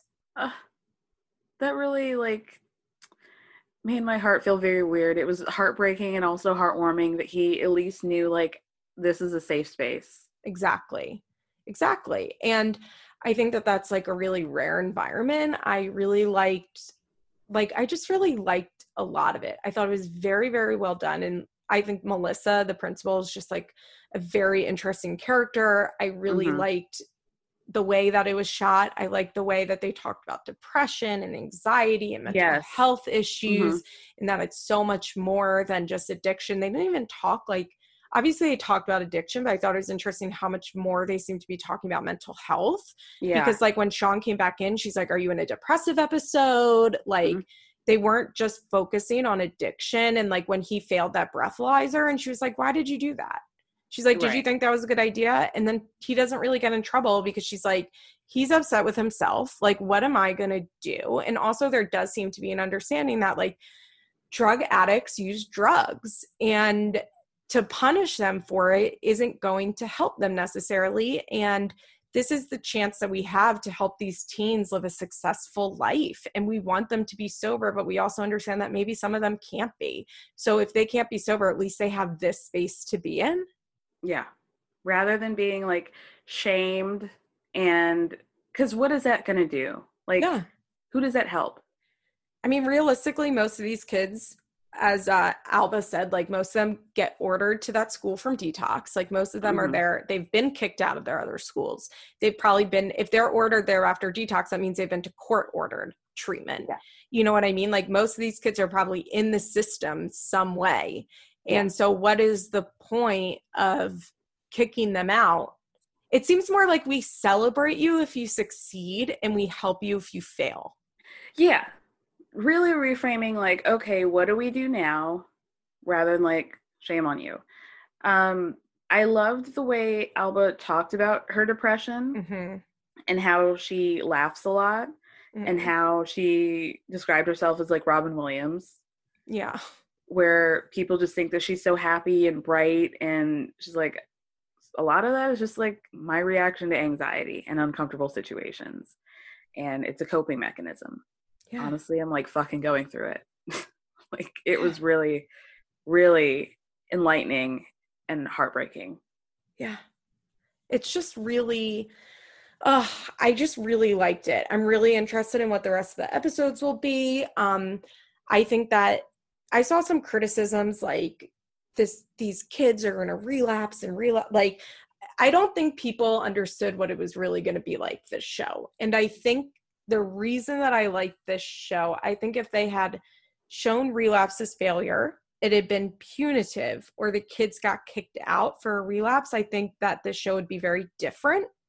But I think because it continues to be an empowering and positive and safe space for the kids, it makes this show like I read this comment on Reddit about how much this person, because they were married to an alcoholic, mind you, they're not sober themselves, about how like this is so awful and these kids are signing up and relapse is part of recovery. So if they relapse on TV, it's going to be like with them forever, and like going on and on about like how awful it was. And I was thinking about that comment as I read as I watched this, because the show was like exact opposite from that. The show is not saying like these kids are all going to be sober. The show is not saying like these kids are not going to relapse. The show is not saying if these kids relapse, they fail. What the point of this show is that these kids are going to die, and we are going to try and stop them from dying the best that we can. And if we can't keep them sober, but we can keep them alive and give them a safe space, then that's important. I'm really interested. I'm assuming that they're going to have kids die at the school and overdose. I would be it seemed like that based on like what we saw. And I would be pretty surprised anyway if they didn't have a kid overdose every year, at least one. Just from being in treatment centers, it happens, and it happens a lot. And I definitely I just think like this shit is real. And I wish at like 16, I mean, it was different because like the opioid epidemic wasn't like this, but I do wish at 16, like I had been able to look at other teen drug addicts and maybe related to them in a way. Like, I don't think there was anything like that when I was a teenager. And I don't know if it would have actually done anything. Like, I doubt it. Like, I doubt it would have really done anything, but maybe it could have like planted a seed. And like maybe kids at home, if they watch this, I mean, I don't know if kids will watch this, because do kids watch on TV? I don't think so. But I do think that it's like an important story to be told. And I think that we shouldn't shy away from, it's hard. I do understand the idea that you do not want to exploit kids, right? Like I do understand that. I talk about that a lot with 16 and pregnant, but at the same time, like there are so many kids dying of drug overdoses. And so like, we need to let these kids tell their stories. Yeah, because I mean, now that you mentioned like how people were talking about how they thought the show was going to be, like I definitely thought this was going to be a show for kids who were like actively all recovering. Mm-hmm. I'm sure a lot of people thought that this was going to be like, oh, it's just like a bunch of like probably rich kids or like kids who started off smoking weed and then, you know, things went a little too far and like everybody's okay now. And this is going to be like super uplifting about how everybody's great and they're actively in recovery and things are so going if they did well. relapse, it would be like the end of the world, like this total like cliffhanger, like so-and-so got high before the next episode, they're kicked out of the school. Yeah, I think that's what we assumed it would be like. Yeah, and it's very not that. And it's good because it's telling the truth about what actually happens. It feels so truthful, doesn't it? Yeah, it really did. Like I am very impressed with whoever edited this because it just felt so honest and raw in a way that like I was surprised by. Yeah. Even the like coloring of the show felt like things aren't that bright and happy. Like this is a reality. You know, like, and hearing the kids be like, I don't know if I want to stop getting high. Like, I don't know if I want to be sober. Like like Sean, or what was his name? Sean, yeah. Sean was saying like, yeah, after every time I say like, I'm done with this shit, but I'm not really. Yeah.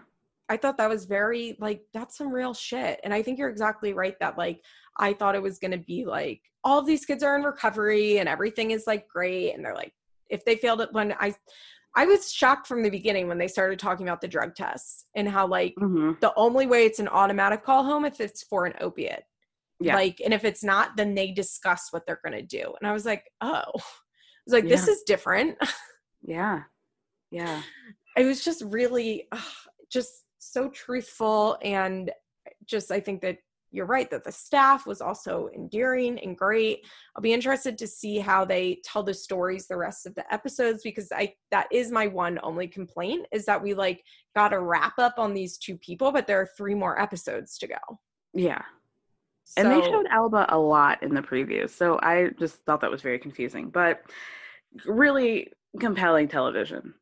Really compelling. I do hope that they at least follow one kid that like is in full recovery. Yeah. Yeah. I would really like to see, there was one girl at the beginning that said she had 7 months sober. Well, that was Alba. Was it Alba? Yeah. Oh, but I would really, I wonder if there's a kid there that is in like getting long-term sobriety, because I'm glad that's not the focus of the show and like showing that that's the only end goal. But I also do think that would be nice to see and important to see too, that it is possible. Yeah. I think that this show should have a good balance of like how hard it is and how realistic relapse is, and how like when you start doing drugs as a teen, it's like very hard to stop. But I would also like to see somebody that through treatment and then being at the school has managed to like sustain sobriety. I hope that we see that too. Yeah, I do as well. But highly, highly recommend. I was shocked, honestly, at how good it was. Yeah, me too. I kind of knew it would be good because so many people are like, oh my God, I just watched this. You need to cover it. For people wondering, I think I'm just going to cover it weekly. I'm not really sure how I should be covering this. I might just, I'm not sure. I'm not totally sure yet. It will live on Feathers in My Hair, not on my Patreon. I'm going to talk about it on this feed. I don't know. I might wait for the rest of the episodes to come out and do one big episode on it. I think that may be better. We'll see. I might watch next week and see how I feel. But I just thought it was like, I was pretty blown away. I can't remember the last time, first of all, MTV has put out something like that. And it felt very like early season True Life, like the shit that we used to watch on MTV when we were kids. Yeah, totally. That like actually was groundbreaking and like actually exposed us to different ways of life and like actually meant something. And I feel like MTV hasn't produced anything like that in quite a long time, at least to my knowledge. So to see this which my understanding is it was on YouTube before, somebody said, and filmed by somebody else, and then MTV bought the rights, which would make a lot of sense. Oh, okay. Interesting. That would make a lot of sense to me. Like, it was chopped around, and MTV's like, let's get this and call it 16 and Recovering. Yeah. Okay. As opposed to like just going to a school and being like, we're doing 16 and Recovering. Do you know if they've since pulled it from YouTube? I think so. I saw it being talked about in like one of my drug groups that I'm in, like recovery groups that I'm in. Gotcha. But I like didn't read all the details of it. But I'm very much looking forward to the rest of the episodes. I cried in this episode. I just found it like very emotional and very sad, and just like I said, it's just so raw in a way that like I feel like you only get on like an HBO documentary these days. Yeah, for sure. Can we end on a high note? Yeah. Young and Pregnant coming back for season 3. Oh my God, we forgot to talk about that. I cannot believe that. I am so shocked. excited. I'm shocked. Do you think I thought it was going to come back? No, I don't think so. I read that it's going to be the same girls. Kaya, Rachel, Ashley, and what's her face? Kayla. My bitch, and Rachel. Brie. Thank God. I mean, there was no way they were just giving up the Beavers. No way. Reading that, I was like, are you fucking kidding me? I really thought that was dead. Ashley's like, thank God. Right. I'm still not over Ashley being like, I turned down Teen Mom 2. Like, get fucked. You did no such thing. Like a minor league baseball player being like, I didn't want to go to the MLB. I'm like playing the farm team because, like, get out of here, Ashley. Right. The Yankees were going to sign me, but I said no. I cannot wait to see Ashley and Barr just be like fucking wrecks. Just a hot mess. And I'm also interested as to like how it's going to look. Like, they're filming it supposedly soon. So I'm very curious about how all these reality TV shows that are going to be filming soon will look. Rachel filming in her bedroom with roaches crawling up the wall again. Oh God, Mallory's had like 3 DUIs since then. Like a lot has happened. It hasn't filmed in like a year. Oh my God, help us all. I'm so excited. Kara, thank you for coming on this podcast and discussing 3 full shows with me. Oh, it was so much fun. So fun. I asked you, I was like, okay, can you watch Teen Mom? And then I was like, oh, actually you need to watch this Janelle thing. And then you're like, do you want to watch 16 and Recovering? And I was like, yeah, I do. So watch that. I was ready, and I loved every minute of it. So thank you for having me. Thank you. What's your Twitter and Instagram? Your personal one? You can follow me on Twitter at Kara with a K, Kara B Tweets. You can follow my Instagram at Everyone's Business But Mine. Listen to me at Everyone's Business But Mine everywhere you listen to podcasts. Also subscribe to Kara's Patreon. Yes, I'm doing Bethany Ever After, and Liz is going to be on the season finale. Oh, great. Yeah. Am I? I think you are, yeah. Thrilling. I'll see you then. Bye, Kara. Bye. This podcast is brought to you by Solid Listen Network. Find me on Instagram at feathers_pod.